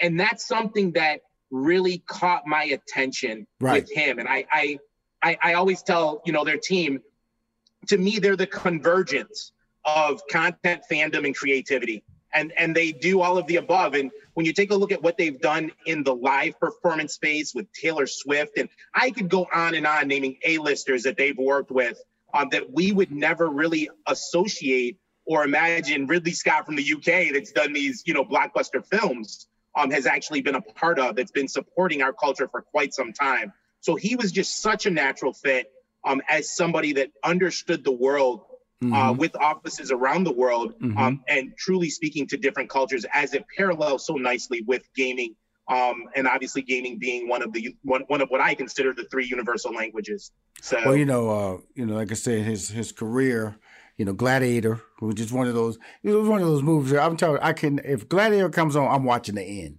I don't care. Today. I would tell you, I don't care where I'm at. I'm gonna watch the end of Gladiator. Absolutely. It's that type of work. And Aliens 2, which I consider the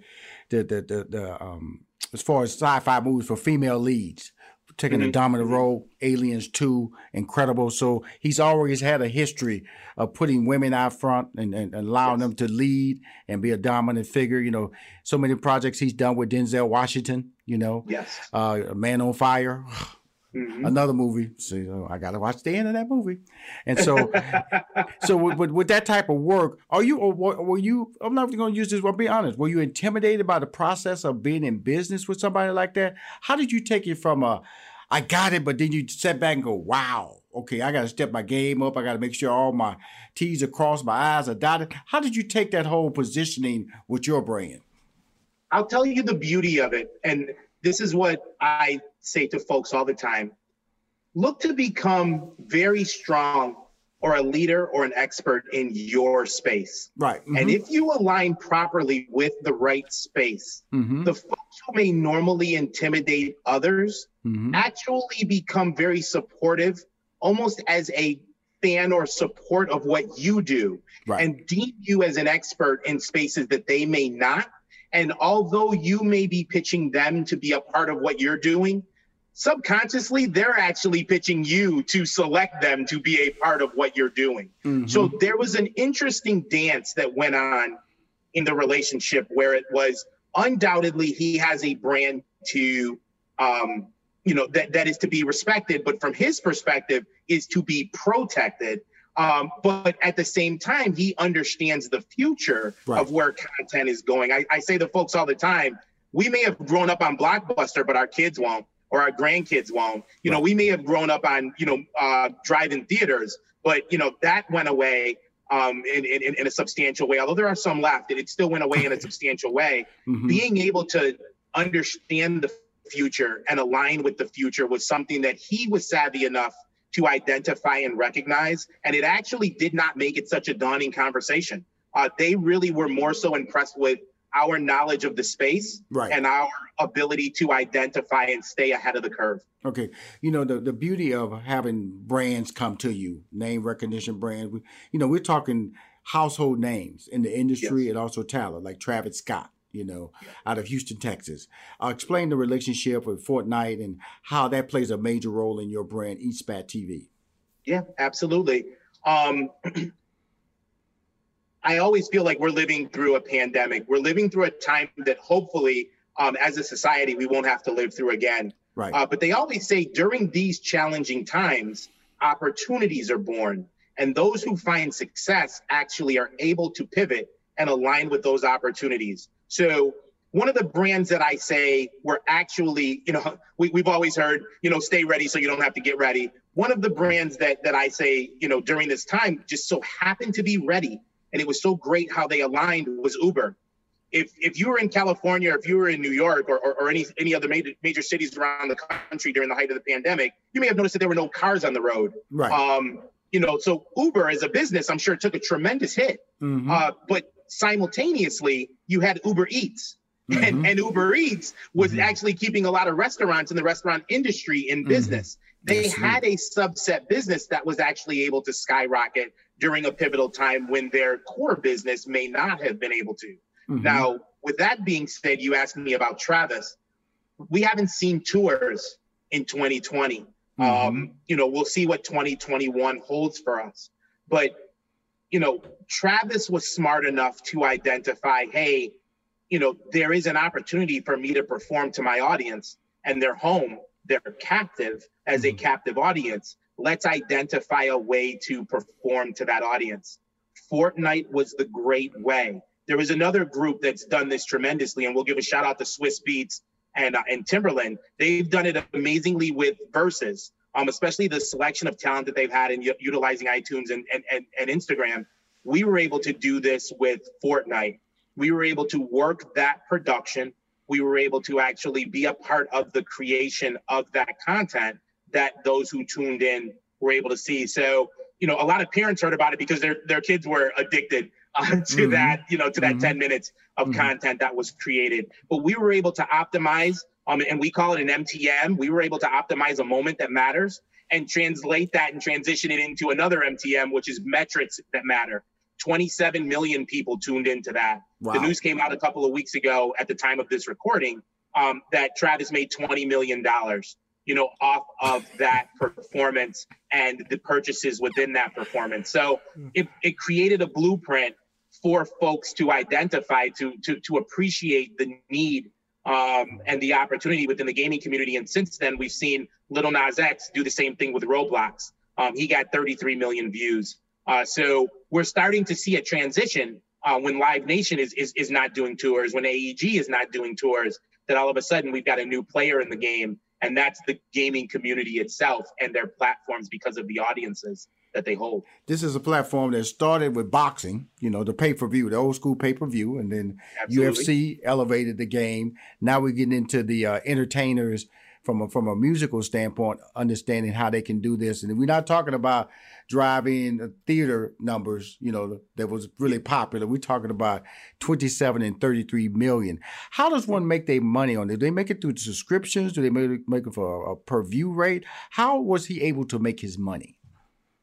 The money took place in the purchases. So a lot of folks don't understand that within the game, you can purchase what's called skins. So I'll give you an example of a skin purchase. He was selling Cactus Jack merch in a virtual space. So if you had a gun and you wanted your gun to be wrapped. Hold on. They're not even taking this home. They're not even taking it home. They're not even taking it home. So you're buying a shirt within the virtual space, and it's living on your avatar within the virtual space. Wow. Absolutely. Wow. And that was the beauty of the relationship and of the relationships between artists and the gaming industry, because now there's an opportunity that steps outside of the 360 relationship with the labels. And, that's a whole different conversation that we'll save for another day, of how the labels are monetizing off of folks more than they're monetizing off of themselves. Well, now you've got an opportunity to monetize off of yourself. And that's what this proved. So again, we do the math, right? We do the math around here.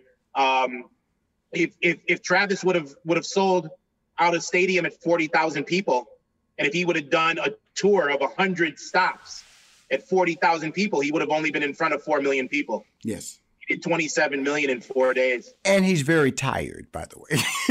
Yeah, and he's very tired. And there's flights and there's lodging, and he never left, you know what I mean? He never left the convenience of home. So, when you're able to look at it from that perspective and what that means to the artist and kind of the bandwidth that it opens for them to do other things, and we've seen what that led to.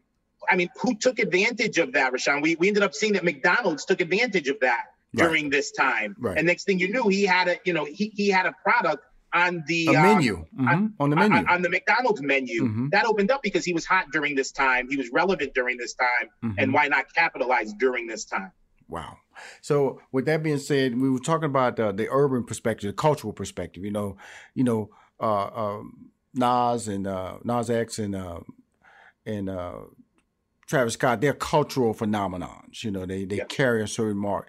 Now you have based in Atlanta, Georgia, called Community X, an esports league that's geared towards HBCUs and also people of color. How did that relationship come about?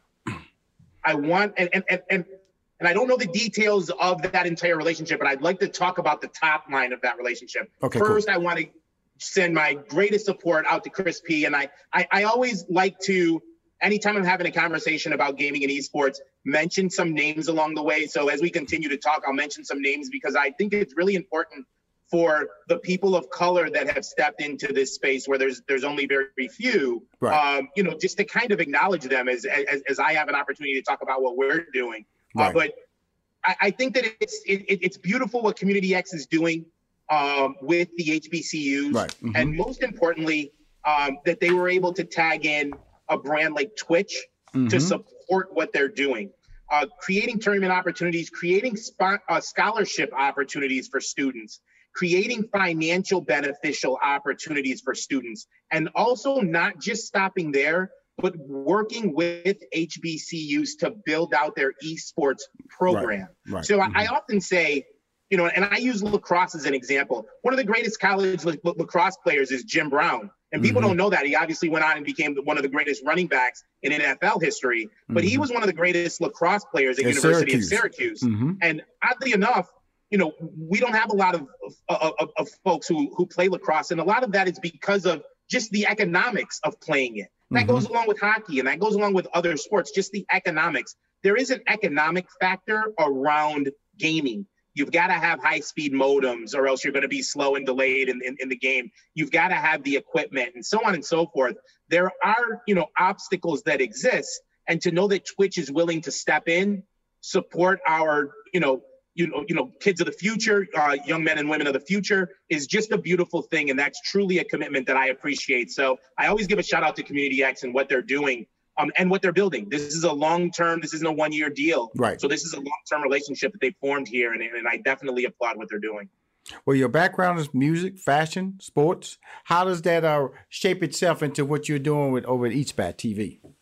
Absolutely. I think that I've tapped into those elements of, and I always use the word culture, right? Right. And I think that I've learned from each one of them the identification of people, process, and performance. And I think that those things are what's tapped in. I mean, I was a part of the Tom Ford era of Gucci. That's a legendary era. I was a part of, you know, the moment that Sony BMG overtook Universal as the #1 music house in business. Like those were legendary moments. And as a business development guy and a leader with both organizations, it was great to be a part of building something. Right. And that is the part of this moment that's so intriguing, is that we're building things that don't exist. And I always say to folks, look for the white space of opportunities, something that doesn't exist or something that you believe that you can do better. But don't only identify it and don't only make a plan, but truly make those goals and outperform your own goals. And if you're able to do that, then there is endless opportunity for you in those spaces. And this was just a natural progression for me from music, from fashion. You might this has already happened. Gucci has tied in with gaming. Louis Vuitton has tied in with gaming. Balenciaga has tied in with gaming. You're seeing fashion come in from a merchandise perspective, and they're tapping in. You're seeing music come in, and they're tapping in. So these opportunities are endless, and I just feel like my background, the convergence of everything that I've done is actually taking place right now in the gaming space. Well, right now it's incredible, and you articulate the whole subject matter strongly. So with that being said, the future of what you're trying to do, the goals, you know, because of the fact that my mind's flying, you know, when you throw out those numbers and we about to come out of COVID and 2021, it's all about what's the new model? What is the new model? You know, who knows? Taylor Swift might be knocking on your door because of the fact that this seems so natural to what these artists who understand their brands. These are brand centric people. And that's what you're talking about. People who have a following that understand them and are engaged with their opportunities to be like that. Do you seek out the talent, or the talent seeks you out? I think it's a combination of both. Mm-hmm. So I think that we do have our eye on certain folks, but the future of what we're doing right now, and I always like to use basketball as the example. Mm-hmm. Think of the different eras of the NBA. So think of the colorful basketball era is what I call it. That's the Dr. J era. Mm-hmm. So think of the Dr. J era, and then there was the rivalry era. I like to say that that's Magic versus Bird, right. And then you throw in the Pistons in there as well. Mm-hmm. And then you have what's the current era, and that's the Michael Jordan era. Mm-hmm. The reason that I call it the Michael Jordan era is because he was the first to become his own ecosystem, his own conglomerate. Mm-hmm. He was his own brand, and that brand transcended North America and became a global brand. Right. That's where we are today with esports. Part of that is how do you continue to engage the hardcore gamer, but also engage with the casual gamer. And that's what our role is going to be in the community. So think of if you are an HBO fan and you watch Hard Knocks with, the New York Giants or with the Atlanta Falcons on HBO, and how they storytell. You see what Brian Gumbel does on HBO with Real Sport. So you watch Inside the NFL on Showtime. These are shows that actually are just shoulder programming that tell the story to create a higher engagement. Floyd Mayweather did it great with his 24/7 series. Oh, I love that series. I love those series. HBO. Outstanding. Those Floyd Mayweather series, I love those, man. Yes. I really miss those. Are really compelling, man. Those are really good storytelling. Yes, absolutely. And that's the future of this. How do you get the casual fan to become a fan of a specific team, a specific organization, a title, or a gamer? And that's what we're doing here is we're actually, telling the story for the casual while also telling the untold stories for the hardcore gamer. And that's the future of what we're going to be bringing here. Dante, keep me in your Rolodex, man. Really, brother. I'm sure you're on the cutting edge of some amazing information. Beautiful stuff that you're a head turner, and understand that that's a positive thing to say about somebody who walks in the room and goes, Dante, that's a head turner, because they want to talk to you. They want to communicate. They want to get inside a visionary. That's who you are. You're a visionary. Like you said, I always tell people it wasn't luck or being at the right place at the right time when the Gucci thing happened with Tom Ford, the Sony BMI thing happened. Now this is happening. I think that's what you do, sir. That's what you do. You're a game changer. Don't change, okay? Well, thank you. Thank you so much. We will be right back with more money-making conversations with your host, Rushion McDonald. Hi, I'm Rushion McDonald, the host of Money Making Conversations. The Cafe Mocha Swag Award is a celebration of Black men who are making a difference in our community by empowering others to reach their life goals. From civic leaders, businessmen, activists, celebrities, and everyday dads. The Cafe Mocha Swag Award winner this week is Jeff Clanigan. Jeff is an award-winning producer and innovator in entertainment, a longtime business partner of Kevin Hart. He is the president of Pro-Black Films, Laugh Out Loud, and Heartbeat Digital. Despite Jeff's busy schedule, he continues to pay it forward with his summer internship mentor program that he does every year. Okay, I've been doing this for probably the last 5 years. So I take 5 students every summer, and I put them through kind of like a boot camp of social media. So they're working on accounts. They have to read books. They got to read articles. They got to do a presentation every week. So it's actually like a boot camp while they're working, and they're getting paid doing it. The Cafe Mocha Swag Award represents men who have strength, whose wisdom is assertive, and who are genuine in their spirit. Welcome back to Money Making Conversations with your host, Rushion McDonald. When I bring guests on my show, it's about their effort, their dreams. Some of them start right away. Some of them are set back. This dream for these two gentlemen on my call today started in 2010, and we're in the year 2020. My next two guests are Navarr Grevious and Mikael Pyles. They are two HBCU grads and fraternity brothers. Kappa Alpha Psi Fraternity, Inc. And I'm a mega man, but I got love for 1911, who founded QuickLiq while attending Clark Atlanta University in Atlanta, Georgia in 2010. The company is a digital platform for wine, beer, and spirit delivery that operates out of Miami, Florida, and while expanding They will be in Georgia in early 2021. QuickLiq is the first Black-owned online alcohol marketplace and seeks to make ordering alcohol easy and convenient while being committed to growing a culture of drinking responsibly. That is always important. Please welcome to Money Making Conversations, Navarr, Grevious, and Mikael, Pyles. Pyles, did I say your name right? You did. Thank you so much. So glad to be here. Likewise, thanks for having us. Well, Grevious, I had to work on that name. That was a homework name. So, HBCU guys, Atlanta, Georgia, and 2010. Okay, you guys were concerned about liquor delivery in 2010? Talk to me now. I'll start with you, Navarr. Well, actually, QuickLiq was conceptualized in 2011. It was right after Mikael and I had graduated from Clark Atlanta University, was at a social gathering, and everything was going fine and well. And the party started to die down because there was no more liquor available. And at the time, Mikael and myself, nobody wanted to make the liquor delivery. And we just thought, what if we had a website that we can go on and have alcohol delivered, or a phone number we can call where the liquor store can deliver alcohol to us? Again, this is in 2011, before its time. This is before Uber Eats, DoorDash, Drizzly. So it was a lot of legality back in 2011. So thus the party, died down and there was no solution. Fast forward to 2018 is when it became legal for third-party companies like ourselves, QuickLiq, to partner with alcohol stores to make deliveries. And that's kind of when we started hitting the running. I live out here in Miami. We operate and headquartered in Miami Beach. We started off as just an alcohol delivery in 2018. But as we started to grow and as the business started to change, we started to partner with rideshares companies. So now we're a full transparent online digital marketplace for beer, wine, and spirits. Now, Mikael, he divvied all that information up. He the talking man. Now you the muscle operation. Somebody come in and talk noise, Mikael gonna come out of the back.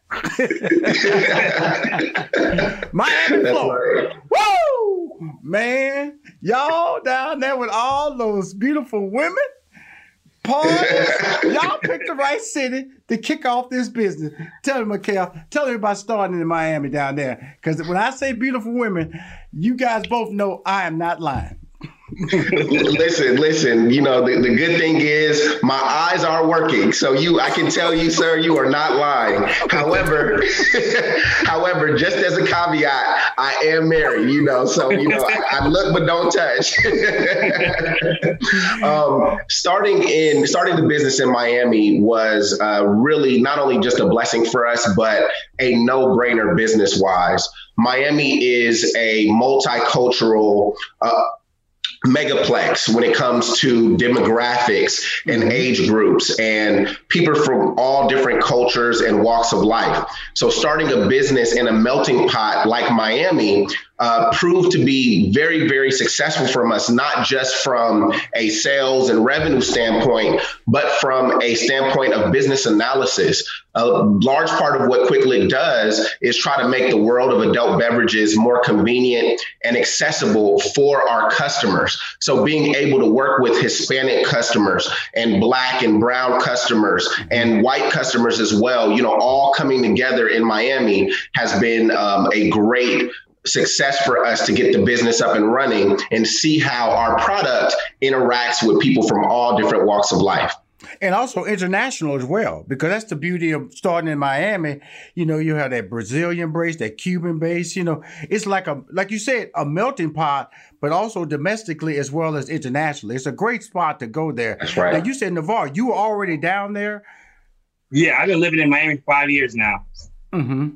And so to launch it down there, the whole concept of, I want to step back for a minute because I want to go back to 2010, 2011, the HBCU experience, the Black fraternity experience, because, I'm a member of Omega Psi Phi, proud member, as you're a proud member of Kappa Alpha Psi. And the thing about in 2020, HBCUs somehow started getting donations and white corporations started recognizing the need to connect, whether diversity.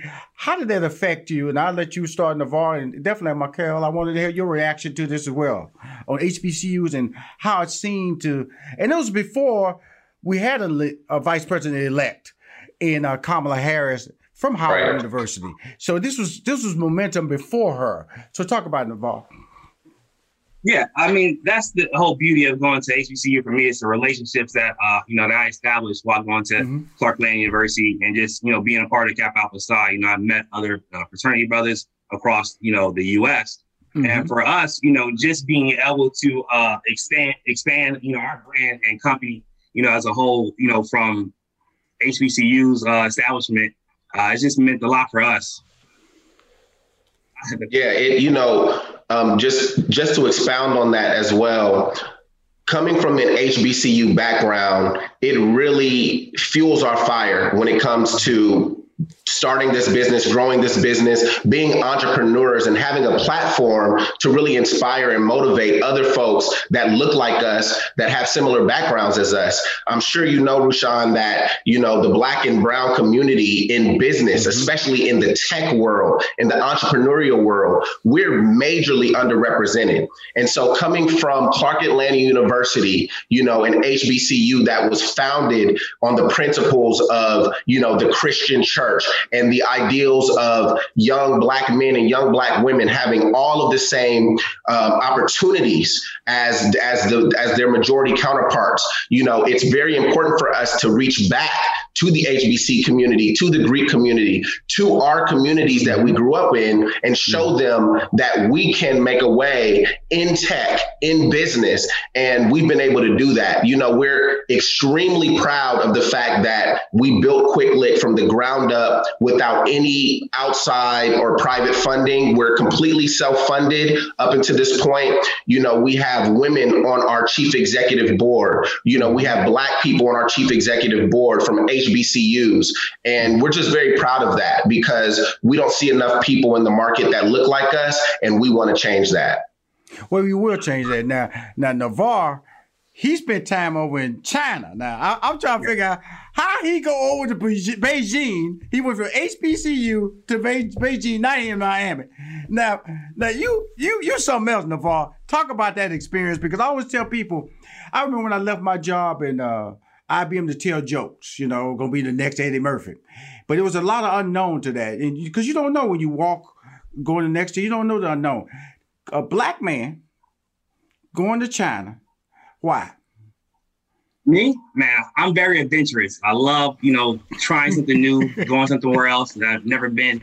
And for me, China was an open experience for me, opened my eyes, because a lot of things we take for granted, working in the bathroom, eating, is things that they don't have. These kids, they're kids, when I say 14, 13 years old, working 16-hour shifts nonstop and scared to speak to people. And you come here in America where, we're crying about 8-hour shifts or 7-hour shifts. And it's a lot of things you just take for granted. So that really shifted my paradigm and just changed my way of looking at life, and really allowed me to take a lot of things that we take for granted here in the U.S. and to run with it. Because, I not to make that same, mistake that I made, or not to have that same type of energy, or I just wanted to carry that energy over from China to America, because like I said, there's a lot of things that we take for granted that we could be, using to our full advantage here. Well, when you say that take for granted, because, we take air conditioning for granted. We take a toilet supposed to be, a bathroom supposed to be in your house, what are some of the things, if you say the top 3 things that we take for granted in the United States that we should appreciate more, besides democracy? Like I said, one, like you said, just the bathroom, the way we use the bathroom is totally different. The comfort, I'd just say it's totally different from the China experience of how to use the bathroom to how to use a bathroom here in America. That was just a totally eye opener, because like I said, I'm sanitary, our work-life schedule, we have work-life balance, sort of say, here in America, where, work 8-hour shifts, work 40 hours a week. And we think, that's, a good balance. Whereas in China, they're working 60, 80-hour shifts like it's the norm. And, they're not even, coming up for their breaks. It's like 30 minutes. When I go to some of these places I was going to in China, their customers were scared to speak outside of their work, because this is what they restrict and, what they had to do. So that kind of just opened my eyes. It's just like, man, those things that we take for granted, the work hours, how we eat, and shower. Like I said, they're taking showers outside, some of them in certain places. And then also, like I said, it's crazy because in China is a communist place. So, just even driving cars, they only can have, drive a car 6 days out of the week. The 7th day they can't drive because of the population. So it's just a lot of regulations that they have to follow and abide by, that here in America, we, obviously have the freedom to do whatever we want.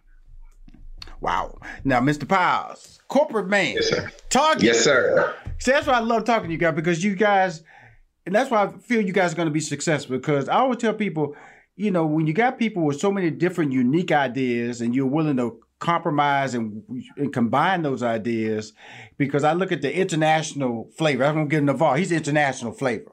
You know, he's both of you guys went to an HBU school, and then you come from a corporate perspective. You know, that corporate background. Explain how that's being an asset to you in building out the business in the QuickLiq. Absolutely. Absolutely. So, you know, I was very fortunate to be able to cut my teeth in the corporate world, working for large Fortune 50 and Fortune 100 corporations, such as Target at their corporate headquarters. It allowed me as a young man, because I started working in the corporate world right out of college, 21, 22 years old. I got into it and had a lot of responsibility as a young man in a very big pond. And what it taught me was a few things. In order to make a company work and thrive, you need collaboration, you need teamwork.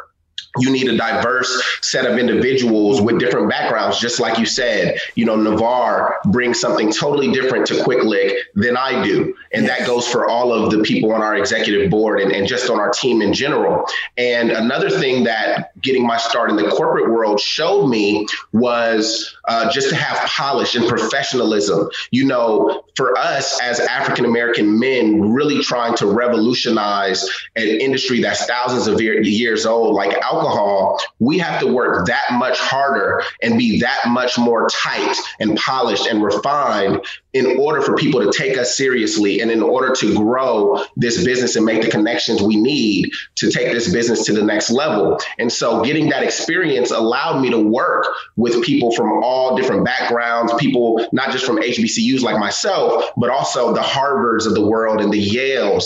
And that sort of experience was invaluable. And then the last thing that working in corporate showed me, Rushion, was that working in the corporate world was great as a young man, but in order to truly establish generational wealth, which is me and Navarr's goal in life, to have a legacy to leave to our family and our kids and our community, you need to branch out on your own and take ownership of something. So corporate gave me the background and the polish, but it also gave me the motivation to say, you know what, if I want to get compensated the way I deserve to be compensated, if I want to build generational wealth, I can't do that working under someone. I got to get out and bet on myself and grow a business like we did with QuickLiq.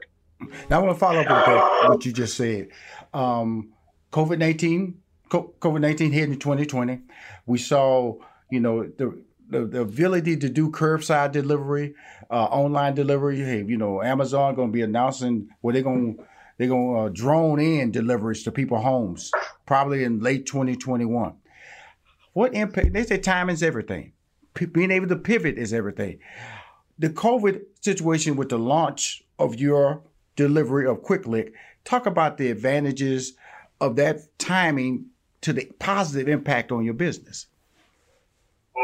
Yeah, so really, it was divine timing to tell you the truth. I mean, we, you know, like I said, because we conceptualized QuickLiq in 2011, it became founded in 2018.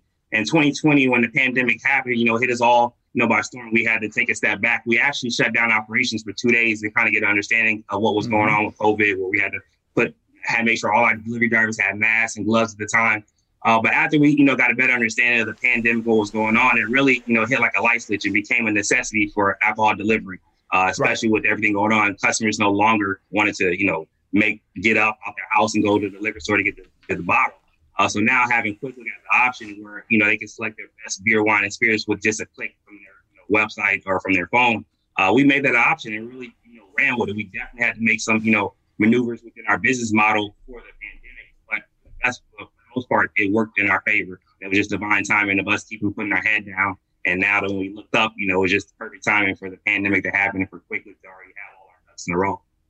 Now, with that being said, okay, when I go to a website that sells liquor, it says click right here. If you're 18, click, you know, identify. So my number one thought is, okay, who do you know buying your liquor that is requesting these deliveries? How do you protect yourself, Mr. Pyles?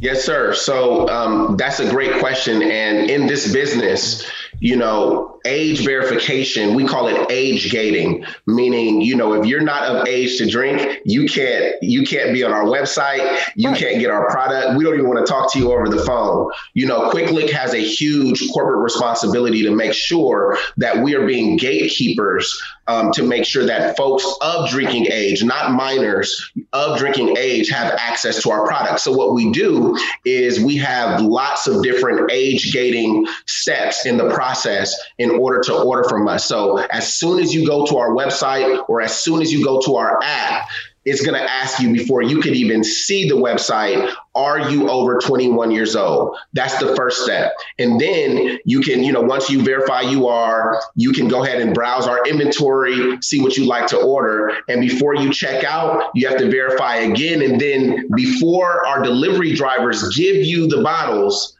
they're going to check your ID. So we have at least 3 steps in our age verification process at all times. That's awesome. Now, so I'm about to talk about coming to Atlanta. I got to go to the single guy over here. I'm sorry, sir. You showed me the ring. So this I know this February campaign ain't got nothing to do with you. The shoot your shot. That all Navarr right there. That's all Navarr right there. I know that for a fact. It will launch you because Atlanta, you guys are coming to Atlanta in February with a campaign called Shoot Your Shot. It sounds like a lot of fun. But campaigning and getting eyeballs and getting engagement is always the key to making it happen. Talk about the Shoot Your Shot campaign. Yeah, so like I said, we're excited to be expanding to Atlanta. Mikael and I both went to Clark Atlanta University, so Atlanta is home for us. And we thought of a dope marketing campaign called Shoot Your Shot. That's your idea. That's your idea. For Valentine's Day. Yeah. Now, it's shoot your shot. It's not just to shoot your shot, at your girl or the girlfriend or the girls you've been admiring, but it's also shoot your shot at businesses and, companies and industries that you probably want to, pave way for or get into. So it's much more than just shoot your shot for Valentine's Day. But yeah, it's a campaign that we're running. We're going to be sending out emails, marketing the blast to get the customers engaged. And like I said, we'd love to shoot our shot, in the Atlanta basket and see what transpires from it. Oh, it's an awesome idea. I'm just going to let you what they sent me, Navarr. It's at the top of February, QuickLiq will launch their Shoot Your Shot campaign, which will encourage supporters to send their favorite beverage to their crush and aunt. Their crush, not business, not cousin. Their crush and honor of Valentine's Day. QuickLiq has been operating in South Florida for over a year and will launch officially in Atlanta in February 2021. I'm having fun with you guys. And like I said, I'm just bringing that up and just having more fun. But when I see a good campaign, and we know that in the month of February, especially Valentine's Day, you can't find a restaurant. They all sold out. If you don't have a restaurant on the day of, you try to take your girl out, you're going to stay home with your girl. And now with being able to realize that putting that campaign out, what can I do for you? I love to be able to put you on my social media. Are you putting banners? What marketing techniques are you using, not only nationally, but also in the local Atlanta market that I can help you out with? Oh, that's really, really great. We would really appreciate that. One thing that we really utilize in order to connect with customers and spread our message far and wide is our social media. So we would encourage you, as well as all of your followers of your platform, to follow QuickLiq on Instagram at QuickLiq_. We can also be found on Facebook at Get QuickLiq, and look on our website, www.getquickliq.com. That's www.getquickliq.com. We're going to be doing a very strong media push on our social media platforms, especially Instagram. We're going to have some creative stories, some fresh content, some interactive content where people can see, recipes and how to engage with our campaigns like Shoot Your Shot.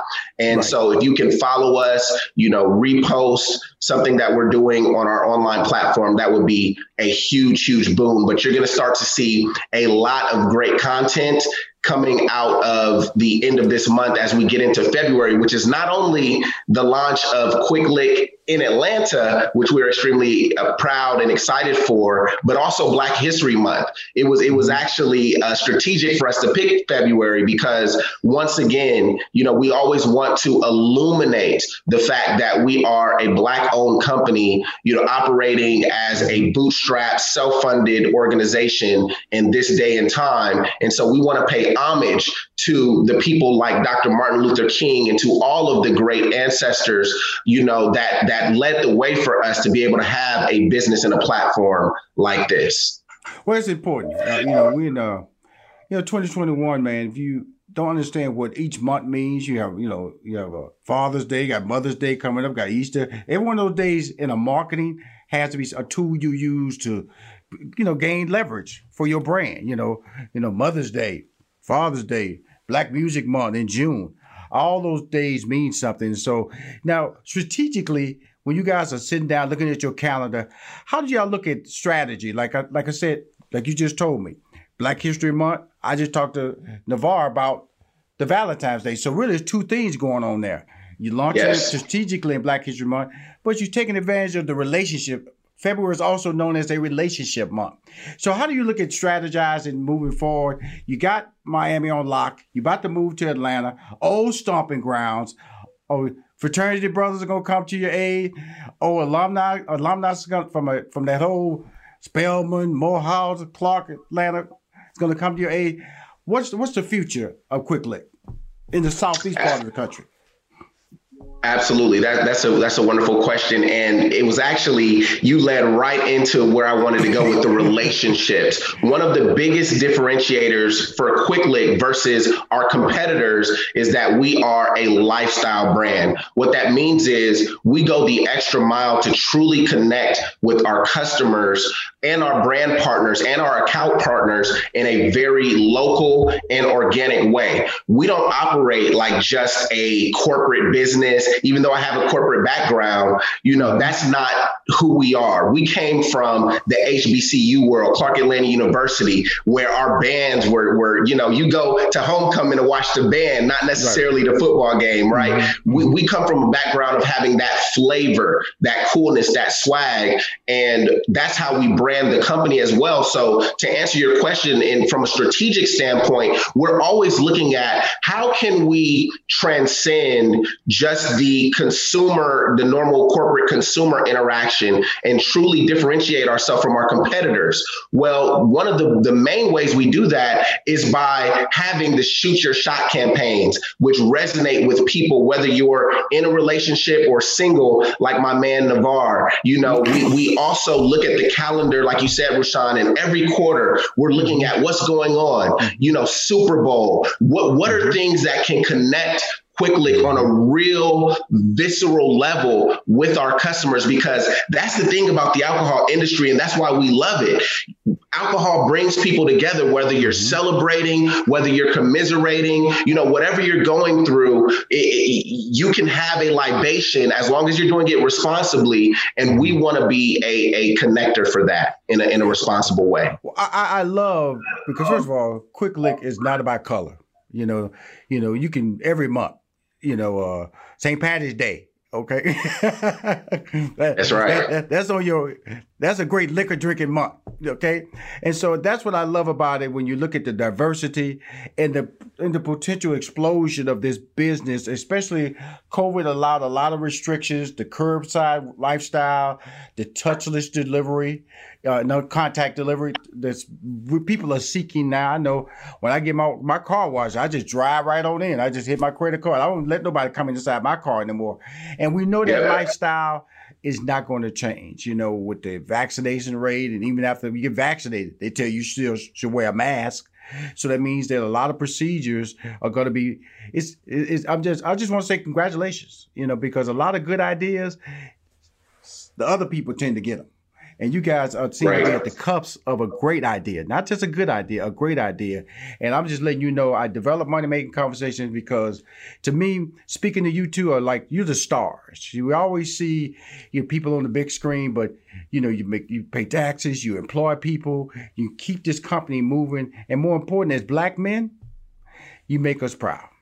And don't stop. Thank you. Even you. Hanging out in China with Navarr,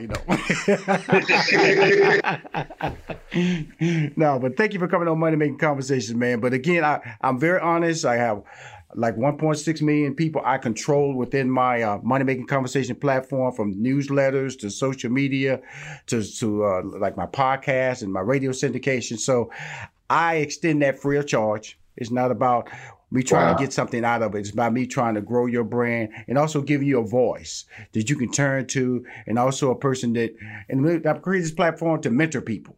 And I feel it's a mentorship that I'm extending to you guys because I'm excited.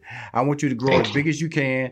And if you take one of my ideas and make $1 million, I'm going to be the first one to give you the knuckle sandwich and say, man, thank you. Because it was just sitting over here doing nothing. Congratulations. You know, we really appreciate that. I just wanted to say, you know, first and foremost, thank you so much for taking the time to speak with us. You know, I have seen your videos and heard your podcast and seen your reach with folks like Steve Harvey and Stephen A. Smith. And it's just amazing to be in a position to speak to such an accomplished and decorated brother like yourself. So thank you so much for this platform. You know, we're at the point in this company where we're trying to grow this thing big. You know, like I said, we're trying to grow a legacy with QuickLiq. And even though we've been self-funded to this point, now we are actively and aggressively looking for investor partners to invest in this company because we want to take this thing to the next level, not just Atlanta. We want to cover the whole Southeast. We want to get out to the West Coast at the end of this year. So we have dreams of grandeur, and people like yourself, I can't thank enough for giving us a platform to get our business out there to the masses. Thank you so much. Closing, Navarr, it's on you now. Wrap up. No, I mean, Mikael wrapped it up. I mean, he's a speaker, as you can see. He can wrap up the interview from start to finish. But no, like Mikael said, I'm beyond grateful and thankful for you to allow us to have this platform to, you know, share QuickLiq, our company. And like Mikael said, we're supposed to be growing, looking to expand to Tampa, Atlanta. And like I said, we're in our pre-seed round looking for funding. So if you would like to inquire more, you can definitely reach us at our email, which is info, INFO, the @ getquickliq.com. That's GETQUIKLIQ.com. All right, man. That's pretty much it. We're cool. Well, I want to thank y'all for coming on the show and give me the opportunity to have fun with you, man, and talk about a growing business. And believe me, it's going to be on fire, man. I can't wait to send me some. Make sure you send those banners, man, because shoot your shot. We will. You already know. You already know how we do 1911 love, brother. Thank you. All right, man. Y'all be careful now. If you want to hear more Money Making Conversation interviews, please go to moneymakingconversation.com. I'm Rushion McDonald. I'm your host. In this season of giving, Kohl's has gifts for all your loved ones. For those who like to keep it cozy, find fleeces, sweaters, loungewear, blankets, and throws. Or support minority-owned or founded brands by giving gifts from Human Nation and Shea Moisture. And in the spirit of giving, Kohl's Cares is donating $8 million to local nonprofits nationwide. Give with all your heart this season with great gifts from Kohl's or Kohls.com. Still living in 2021 and manually taking notes? There is a better way. Start the new year with Otter.ai. Automatically get meeting notes. Otter.ai works for virtual meetings like Zoom, Microsoft Teams, and Google Meet. Sign up on the web for free or download in the app stores. Otter.ai. That's OTTER.ai. Every year, compliance regulations change thousands of times. And every year, ADP makes thousands of seamless platform updates so businesses can focus on everything else, like running their business. Grow stronger with ADP, HR, talent, time, and payroll.